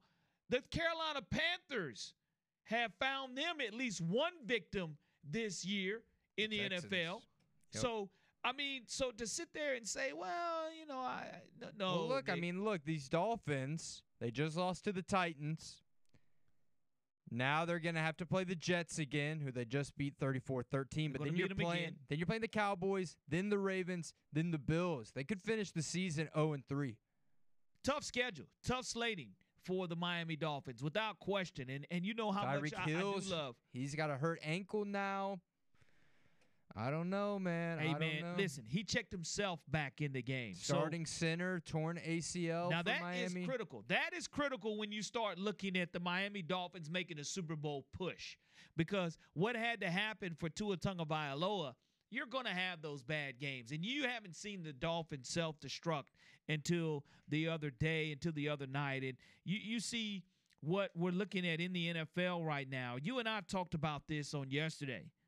12 out of 30 teams in the NFL have the same quarterback who started in week 1, continuing to start here going in to week 14.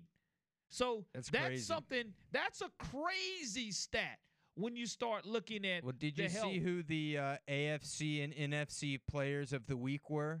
And two guys, you have one, it's up to you, New York, to come through for AFC and NFC players of the week, because one belonged to the Giants and the other one belonged to the Jets. That's right. Zach Wilson and Tommy DeVito, two guys who I think people probably wouldn't have been too surprised if, something came out that said they were like even off a roster at this point. But shout out to DeVito and shout out to Zach Wilson for stepping up. And honestly, that game against the Texans might have been Zach Wilson's best game he's ever played as a pro.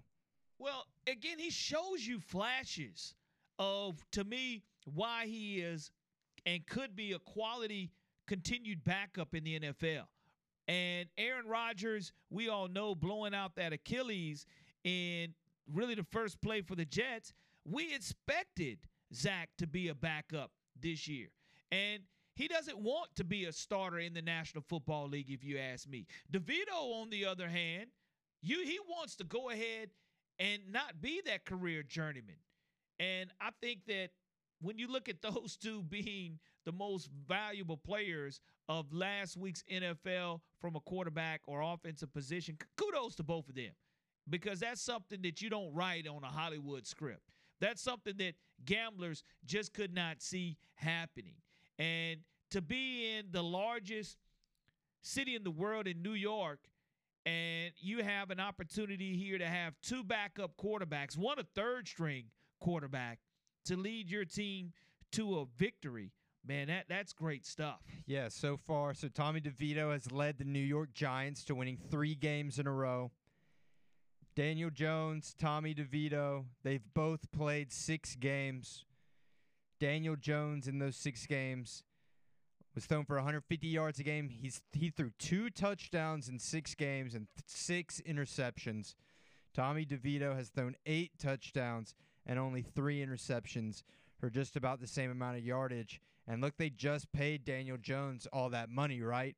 And he's getting outplayed at this point by Tommy DeVito. So a rookie out of Illinois. I don't think anyone even knew who this guy was until his agent was on TV and the family making all the chicken parms in the parking lot. But good for him, not good for the Giants organization, because, what are you doing with Daniel Jones now? Well, you're going to let him rehab, and you're going to let him earn his bag next season moving forward when he recuperates. Just like you're going to do the same thing with Joe Burrow. Just like the same thing you're going to do with Justin Herbert. Yeah, but those two guys are different than a Daniel Jones. How so? All of them are getting paid, bruh. Come on, all Corey. Of them are getting paid. Listen to yourself. Justin Herbert. Are all of them getting paid, Nick? Yeah. Are all of them getting a huge bag? Yeah, but I'm talking about, large bag. Think about how Cincinnati feels and how the Chargers feel about their quarterback situation moving forward. The Giants feel different. No, they don't. They signed him, didn't they? Didn't they sign him? They're not confident in the guy. Didn't they sign him? Yeah, that don't mean they feel good about Nick, it now. Am I going to sign you to a multi-million-dollar contract if I don't have confidence in you? Oh, okay. Yeah, you could, but then what if No, you could, but you wouldn't, Nick. Look, you're not going to do it. You're telling me that the Giants are happy that they gave Daniel Jones that big contract? They're thrilled because they did it. No way. Who held a gun to their head and made them do it? Who did Daniel that? Jones' agent, I bet. No, absolutely not. No, they didn't dangle man. meat in front of the Giants and say, "Hey, sign my client, or else he's going to take his talents elsewhere." The Giants knew what they were what getting. It was. They had to pay him, or he was leaving, and they didn't want him to leave. But now, seeing how horrible he played at the beginning of this year and how good this random kid Tommy DeVito is playing, you got to be thinking, "Damn, we could have saved some money." No, the same Nick, way that you think the Saints are happy with Derek Carr.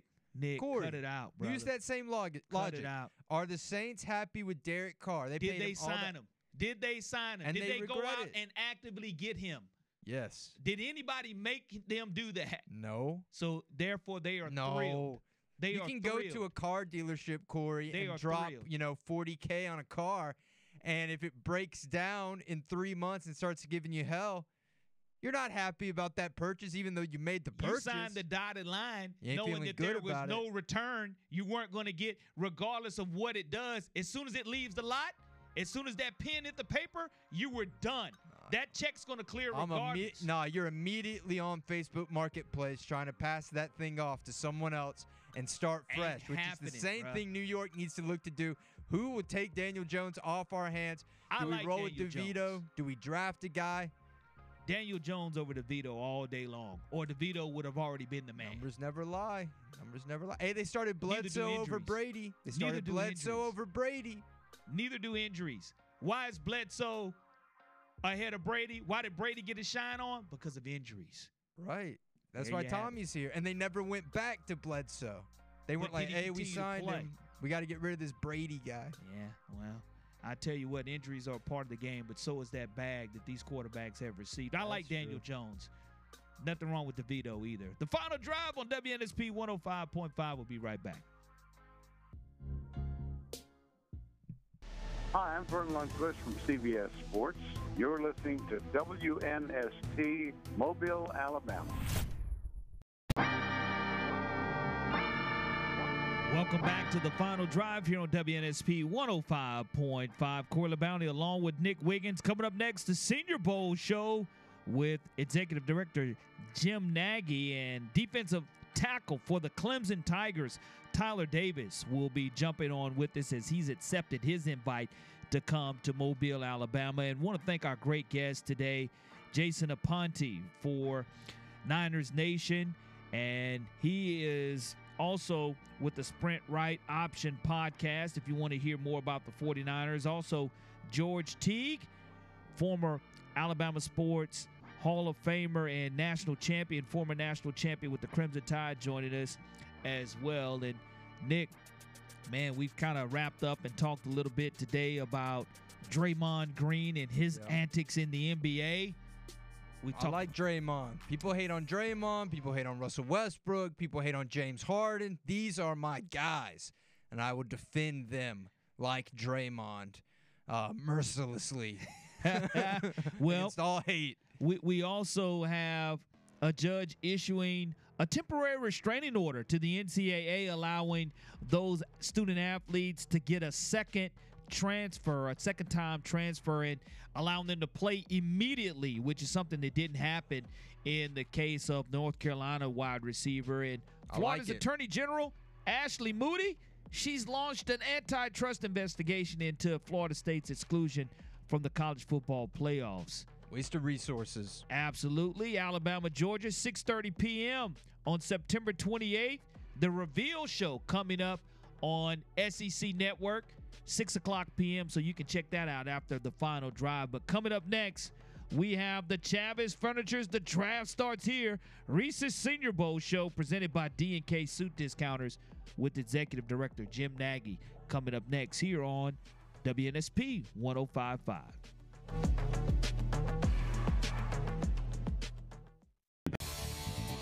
This is the sound of Mobile, and you're listening to Chavis Furniture's The Draft Starts Here Reese's Senior Bowl Show, presented by D&K Suit Discounters.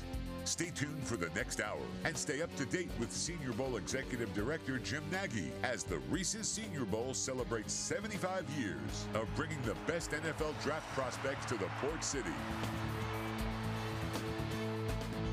Welcome in to the Chavis Furniture's The Draft Starts Here Reese's Senior Bowl Show, presented by D&K Suit Discounters. Corey LeBounty along with Nick Wiggins, and we have special guest Tyler Davis joining us, defensive tackle from Clemson, along with the executive director of the Reese's Senior Bowl, Jim Nagy. How's everything going today, Jim?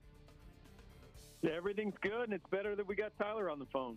Absolutely. And Tyler, welcome into the Chavis Furniture's The Draft Starts Here Reese's Senior Bowl Show, presented by D&K Suit Discounters. Want to thank you and give you an early welcome into Mobile, Alabama, and congratulations on accepting your invite and being one of the most premier defensive tackles in the country. Thank you so much. Thank you for allowing me to be a part of the show. Well, I'll start off by saying this, Tyler. There's been some mammoth beef come out of Clemson's defensive line in the history of Clemson football when you start thinking about William Refrigerator Perry and, as of late, Christian Wilkins, to be considered one of the all-time greats in Clemson defensive line history, deciding to come back for your fifth and final season at Clemson. I know that was a tough decision for you to make, but talk about being one of the greatest defensive linemen considered in Clemson football history. It's just such an honor to be, part of those names like Christian, the Refrigerator, and, Dex Lawrence, and so on and so on. Just so honored to be a part of that, and so blessed to be a part of those names. And it's just definitely a privilege, and definitely was a blessing to go out there for my last year and just go out there and perform and stay healthy. And I got to give nothing but go out to glory. So. And, Jim, I know that in talking and seeing Tyler Davis on film, just so very impressed, and I'll let you take it away with Tyler. Yeah. Hey, Tyler, how you doing, man? I'm doing good. What about you? I'm good. Well, let's go back like a year at this time. A lot of our listeners probably don't know. You were committed to come play in the game last year. You and Ruka Row both, your teammate. And I got a phone call on the same morning in January saying you were going back to school. So it's cool that we got you back down this year. You're in the game this year, but talk to the listeners about like what a lot of players are going through right now, what you and Rook went through last year. There's just so many variables now that I don't think the listeners understand. I mean, the schools have an extra COVID year, with you guys where you can go back for another year. You've got NIL money. You've got this draft thing staring at your face. So, like, there's just a lot that players are going through right now. So, just talk about, like, how difficult that was and, like, who you included in those conversations and your decision to go back. And, obviously, you went back. You had a great year. Rook had a great year. But I just don't think listeners realize how difficult, this time at the end of your college football career is because you got a lot of different options now. Yeah, it's a very, very difficult decision. But I just sat down with my family, basically my family, most of my dad. Me and him sat down and we just discussed all the pros and cons of coming back and leaving. And we figured, when the dust was settled, we figured that, it might be the right choice to just come back and, and put some stuff more out there on film. And just go out there and have a great year. I think I did all the things I wanted to do for my last year. So it's just that, and then of course with NIL and stuff like that. But I don't think that, for me, NIL didn't play a part into it so much because I'm coming back to work on my craft, and that's what it came down to, just working on your craft and stuff like that, and kind of fine tuning everything. So all those decisions, and when the dust settled, I eventually came back. So yeah. We're talking with Tyler Davis. It's a lot. Go ahead, Jim. Yeah, no, go ahead, Corey, and I'll jump in after you after your next question. Tyler Davis joining us here on our Chavis Furniture's The Draft Starts Here, Reese's Senior Bowl show presented by D&K Suit Discounters. And Tyler is a 3-time first-team All-ACC member for the Clemson Tigers. And when you think Clemson, you definitely think the dominance of their defense. And I know that it's just an opportunity to come down here and really show in front of all the scouts, Tyler, what it's all about, to play not only next to one of the greatest defensive tackles next to you as a teammate, but what does it mean to you having a teammate to come alongside of you to possibly play in this game? It means a lot. You know, me and Root, we definitely played a lot of ball together, and just to have a guy knowing that I'm familiar with out there is very, going to be very exciting for me. And yeah, I know we're gonna get after it and try to compete with each other, but also just go out there and do our thing. So it definitely means a lot, and I'm very excited for it. Okay, Tyler, I got a couple easy ones for you, but I always like asking this stuff. If you could bring one teammate with you to the NFL, and it doesn't have to be Rook. If you could bring one teammate, because the NFL scouts are going to ask you this too, because they're going to try to get inside your head on which guys are good teammates and good in the locker room. Who would you be bringing with you to your next NFL city? Okay. Well, it definitely would have been Rook, but I'm gonna just never for sure one. Well, it can be Rook.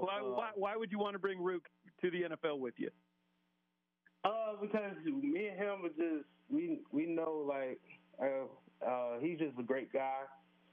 He loves to compete. He knows how to work for sure. He knows how to push other people. He's really much so as a commander. He knows how to lead, and he knows how to do it. And he loves to be coached, and he brings the energy every day to practice. So I just love that about him, and he really just took my game to a whole nother level. Tyler Davis. I got two more. Yeah, I got two more quick ones, Corey. Go ahead. Outside of your home games at Clemson, what's your favorite visiting stadium you've played in your time at Clemson? Surprisingly, I love playing at the Gamecock Stadium. Just even though they're running against us, it's just the energy is always there, and I just love the energy, and I feed off of that. So I would say that. Yeah, Williams-Brice Stadium. I agree. I think that's one of the most underrated venues in college football. And the last one. You guys have one of the nicest facilities in college football, maybe the nicest, and you've got an unbelievable cafeteria. What's the best thing they cook in that cafeteria that you look forward to? Their wings. They have some very good wings. I can't lie. And their waffles. My dog Vern be cleaning up back there. Shout out to Vern, but yeah, he know how to make a waffle and some omelets. So, and some breakfast quesadillas. Tyler Davis, our guest here on the Chavis Furniture's The Draft Starts Here, Reese's Senior Bowl show presented by D&K Suit Discounters. And Tyler, you mentioned you're a big defensive tackle. You love to eat. You told Jim, look, you love the wings, you love the waffles, and you just loved your time at Clemson. What is it about dressing out and playing for Dabo Swinney that you're going to miss the most? I'm going to miss just the energy Coach Swinney brings. He's a God-fearing man, and he always know what to say, and I think he's led by the Spirit. And, I know he's led by the Spirit, and he always put the right stuff on your heart to go out there and compete and just go out there and do your craft in such a way to honor God. And I just love that about him. I'm definitely going to miss that the most about him. And, Tyler, if you're a 4-star high school recruit coming out of Florida, what was it that made you choose the Clemson Tigers over your in-state schools, the Florida State Seminoles or the Florida Gators? What was it about Clemson that would make or that you would have to future Clemson Tigers? Word of advice you would give as to why they would want to sign and be a part of the Clemson Tigers and Dabo Swinney's staff? It was just the people. The people are just different. They don't look at you as a football player. They look at you as a man, and they look to develop that man. We got guys. We got this program called Paul Journey, where they is an initiative for leadership, and they help you be a world-class man. And that's just the main thing, just me developing as a man spiritually, and I know I can get developed as a player. So all three of those things just helped me lead to the decision to go to Clemson, and it was one of the best decisions I made in my life. So just all those aspects of it, and I'll say I made a pretty good decision, pretty great decision. No question about that. And Tyler, if there's one part of your game that people are going to love watching you when you come to Mobile, Alabama and play in this Reese's Senior Bowl, what aspect of that game is it, and what part of your game are you looking to continue to improve here as you prepare for the NFL draft and the process that goes into it? Hopefully they admire my effort. I take it personal.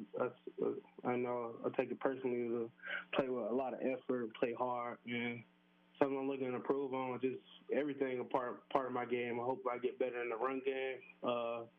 Definitely get better in the pass game. Add a couple moves to my arsenal, and develop more as a pass rusher, and just become an all-around D tackle. So just those things, and competing against the best guys in the nation will definitely help me develop that. So I just can't wait, and I'm excited for it.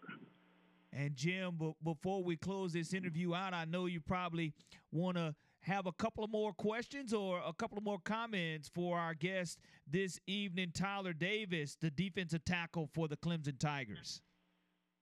Yeah, Tyler, have you had a chance to look at the roster yet? And if you have, what offensive linemen are you looking forward to going up against the most? Have you had a chance to look at it? I have not.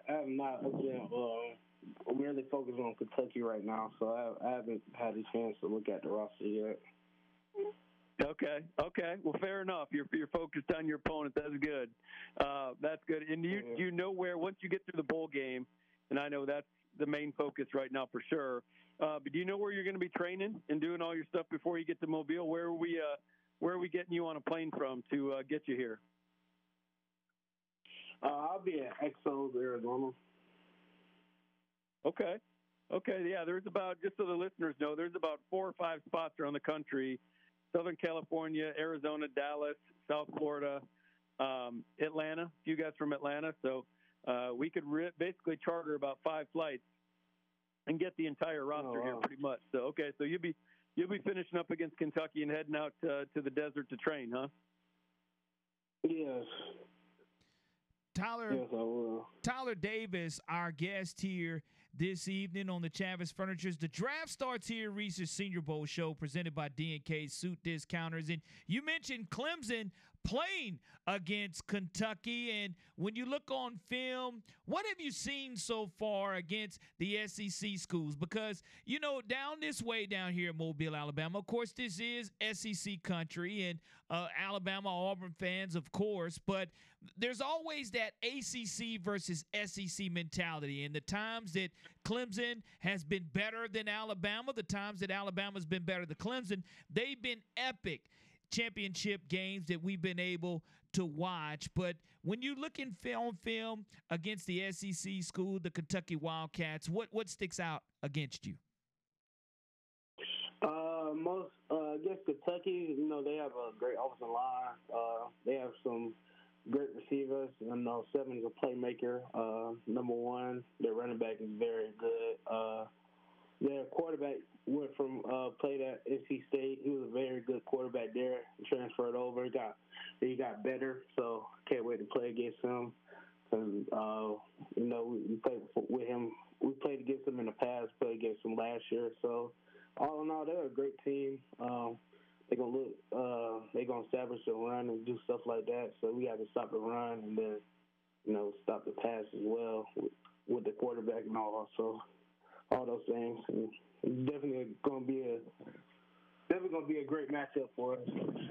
Well, we're looking forward to watching you in that game. And then after that, after your preparation, seeing you here in Mobile, Alabama for the Reese's Senior Bowl. And with you being from Florida, let me ask you this. We're going to give you a little Mobile flavor, a little history of Mobile before you get here.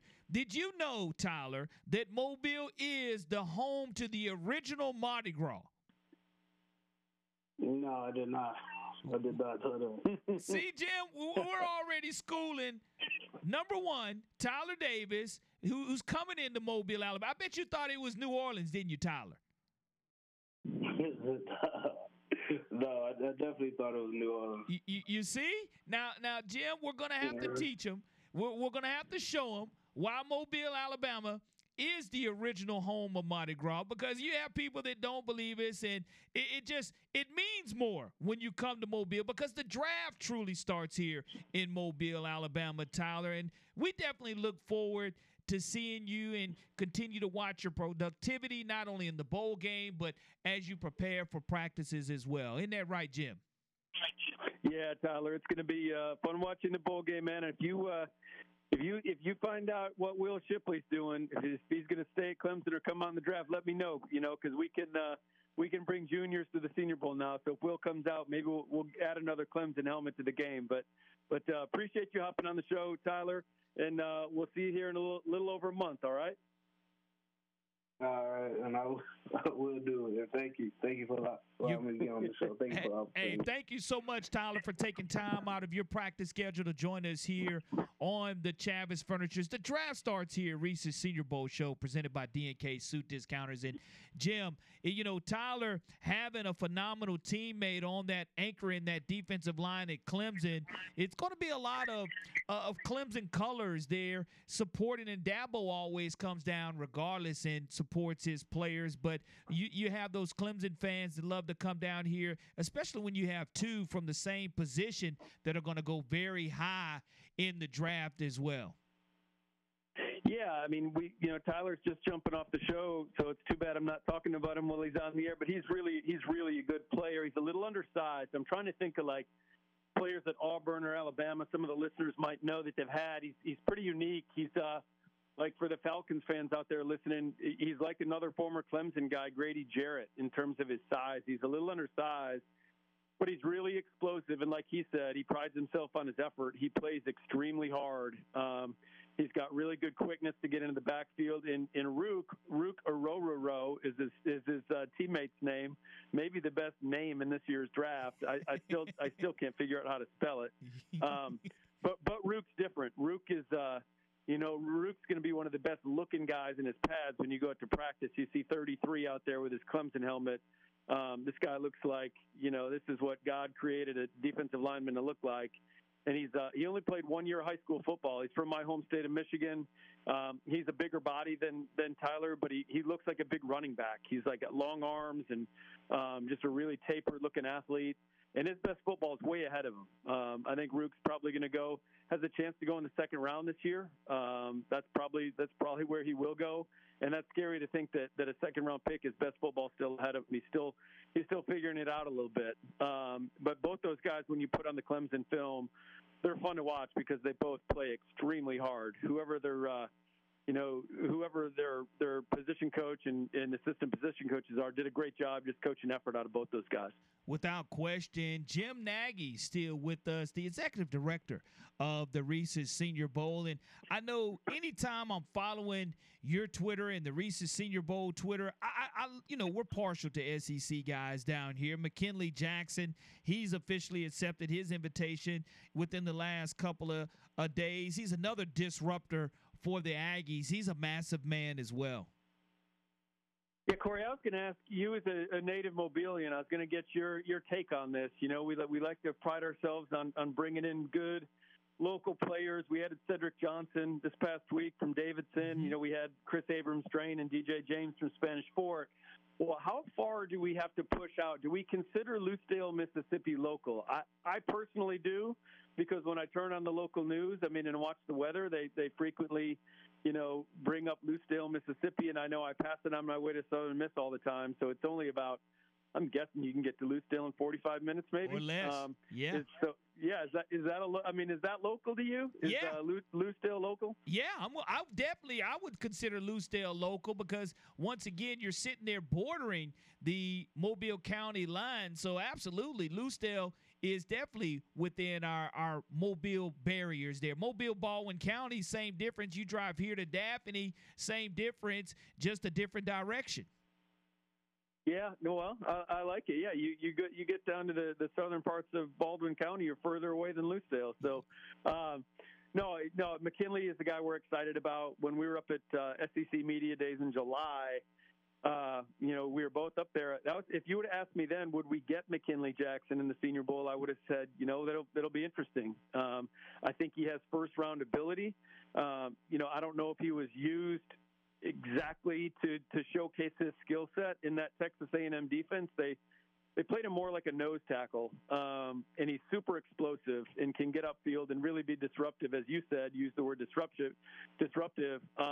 We're going to play him more as a 3 technique over a guard rather than the center, and just let him fire off the ball and get upfield and wreak havoc. That's what his game's all about.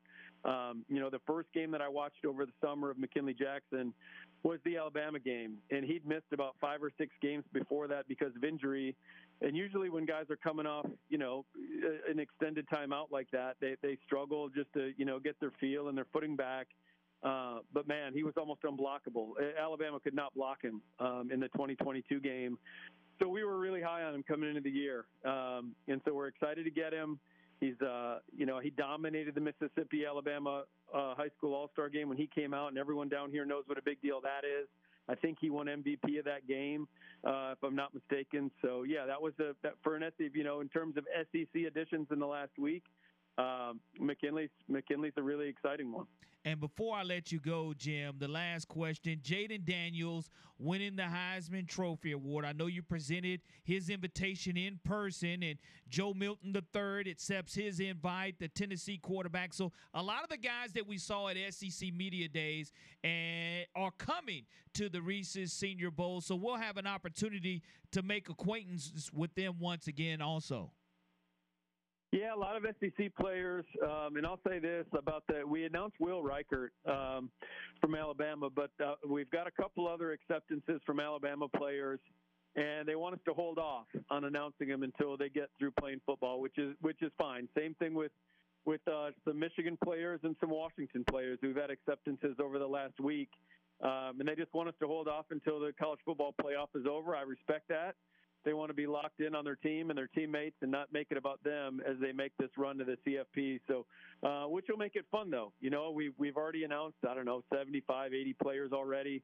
But we will have a really cool group of players to announce once the CFP is over.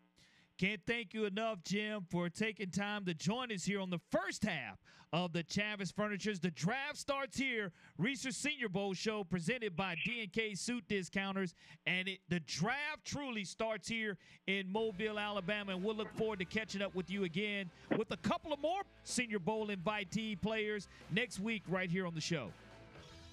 Okay, Corey. Thanks, man. We'll talk next week. Appreciate you having me on the show. Absolutely. Executive Director Jim Nagy joining us on the Chavis Furniture's The Draft Starts Here Reese's Senior Bowl show presented by D&K Suit Discounters. We'll be right back. This is Jordan Farley from the University of Alabama. You're listening to 105.5 WNSP. Roll Tide.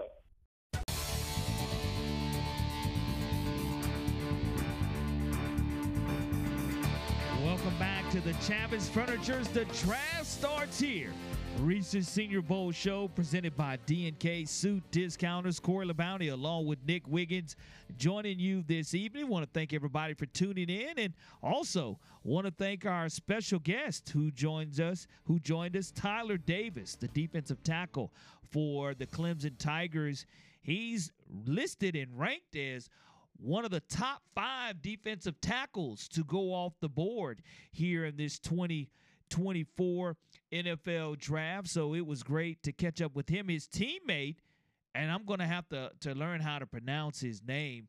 Jim said it pretty fluently, and it almost, if I said it, it would sound like ruh-oh, like Scooby-Doo sound. Yeah, I'm not even going to attempt. I will attempt when I'm able phonetically to break it down and look at it, but his teammate ranked as the number 2 defensive tackle that should be coming off of the board, and I think that Mekhi Wingo is listed as the biggest prospect at defensive tackle, but I know that the hard work will pay off for all of those who will be coming and participating in the 2024 Reese's Senior Bowl, and want to thank Jim Nagy, as always, for his access, his knowledge, and bringing us the 411 on the college football prospects that he was talking about. And it's interesting to see that he talked about Will Reichert already accepting his invitation as the nation's all-time leading scorer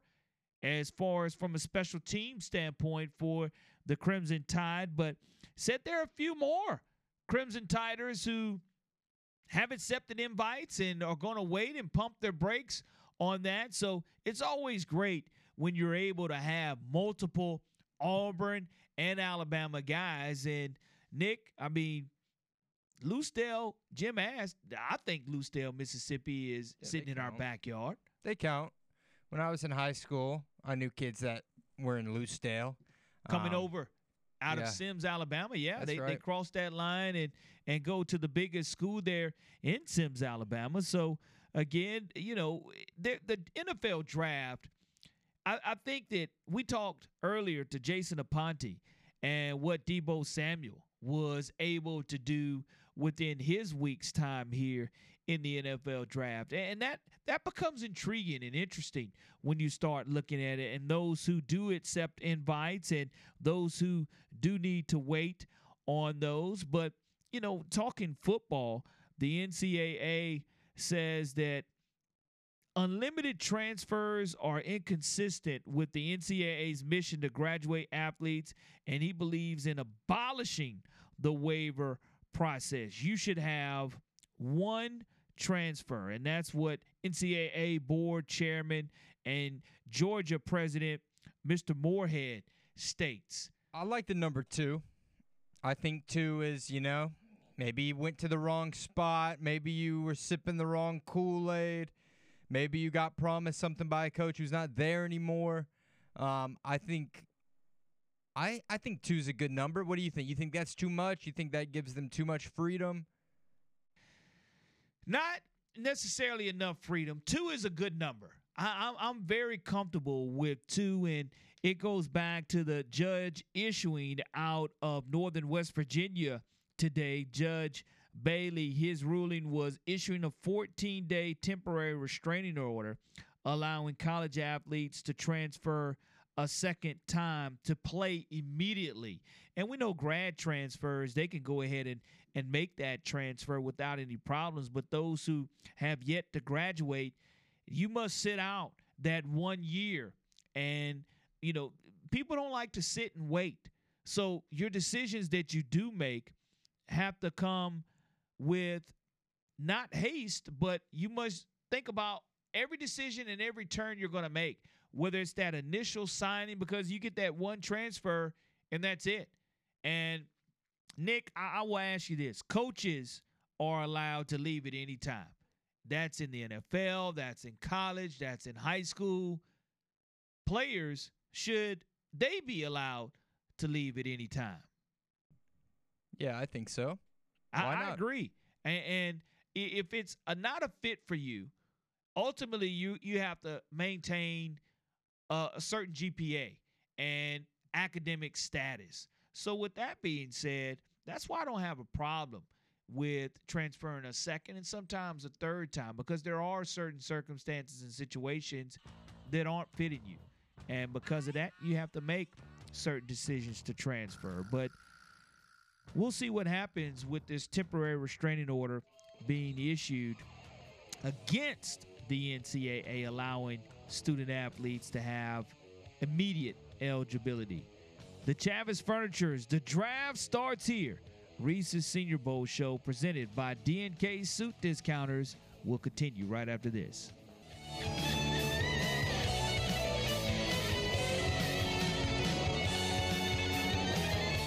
Hey, this is Slick Willie Shaw from the world famous Harlem Globetrotters, and you're listening to Sports Radio WNSP 105.5 FM.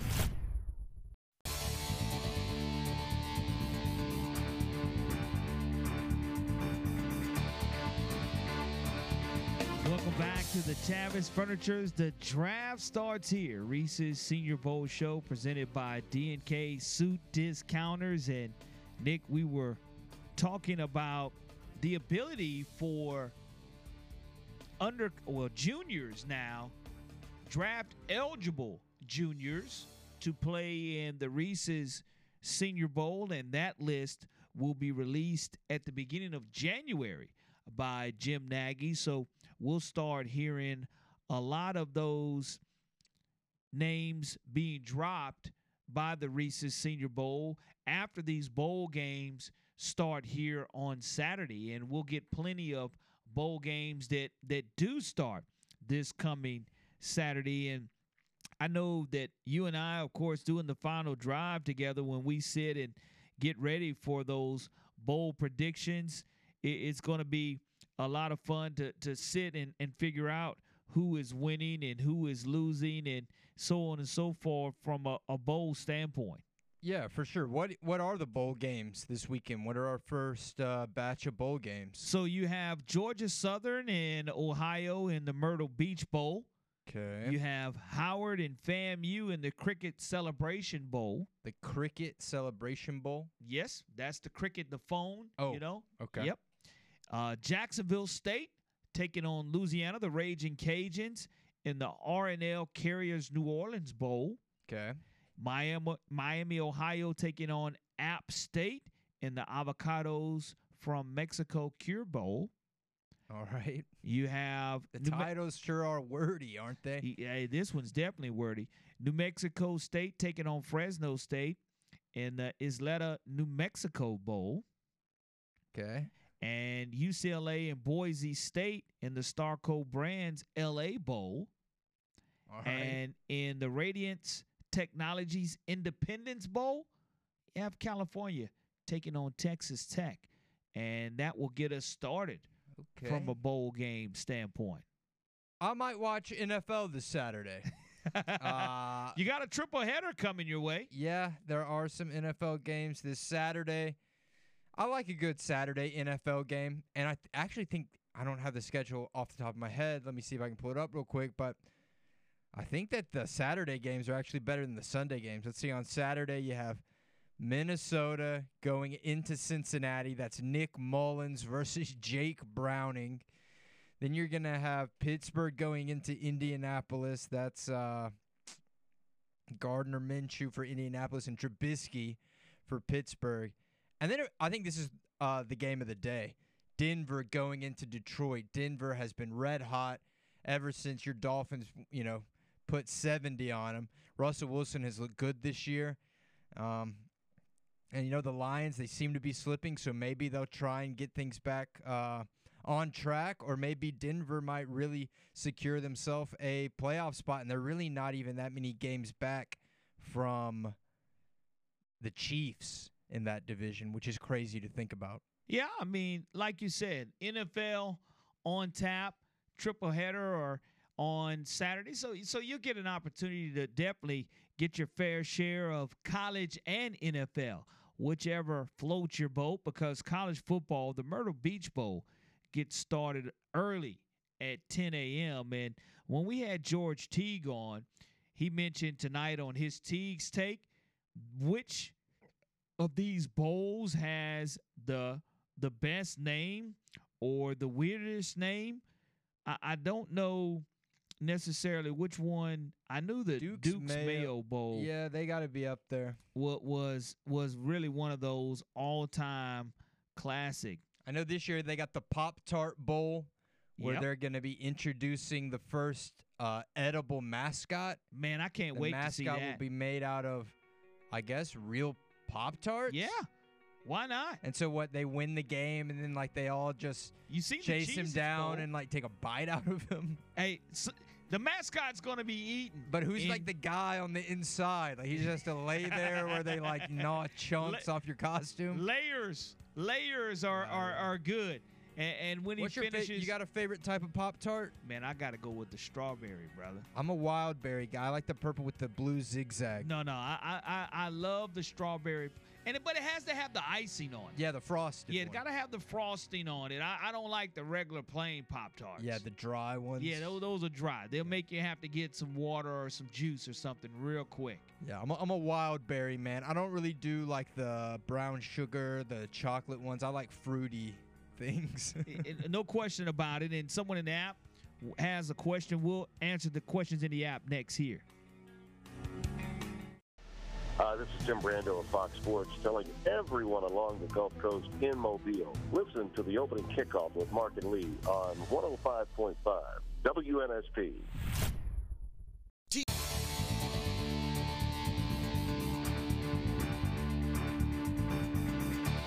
Welcome back to the Chavez Furnitures. The draft starts here. Reese's Senior Bowl Show presented by D&K Suit Discounters. And as we prepare for the college football playoffs, we'll have some local flavor that will be helping the Crimson Tide prepare for their national semifinal game. Sterling Dixon Jr., of course, an early enrollee. He'll take part and participate in all the activities for the Crimson Tide as they get ready to prepare for the Michigan Wolverines. Very similar to what we've seen Caleb Downs do a year ago, and we saw how that worked out for that true freshman. And as we're beginning to continue to talk about college football, Texas, Malik Murphy.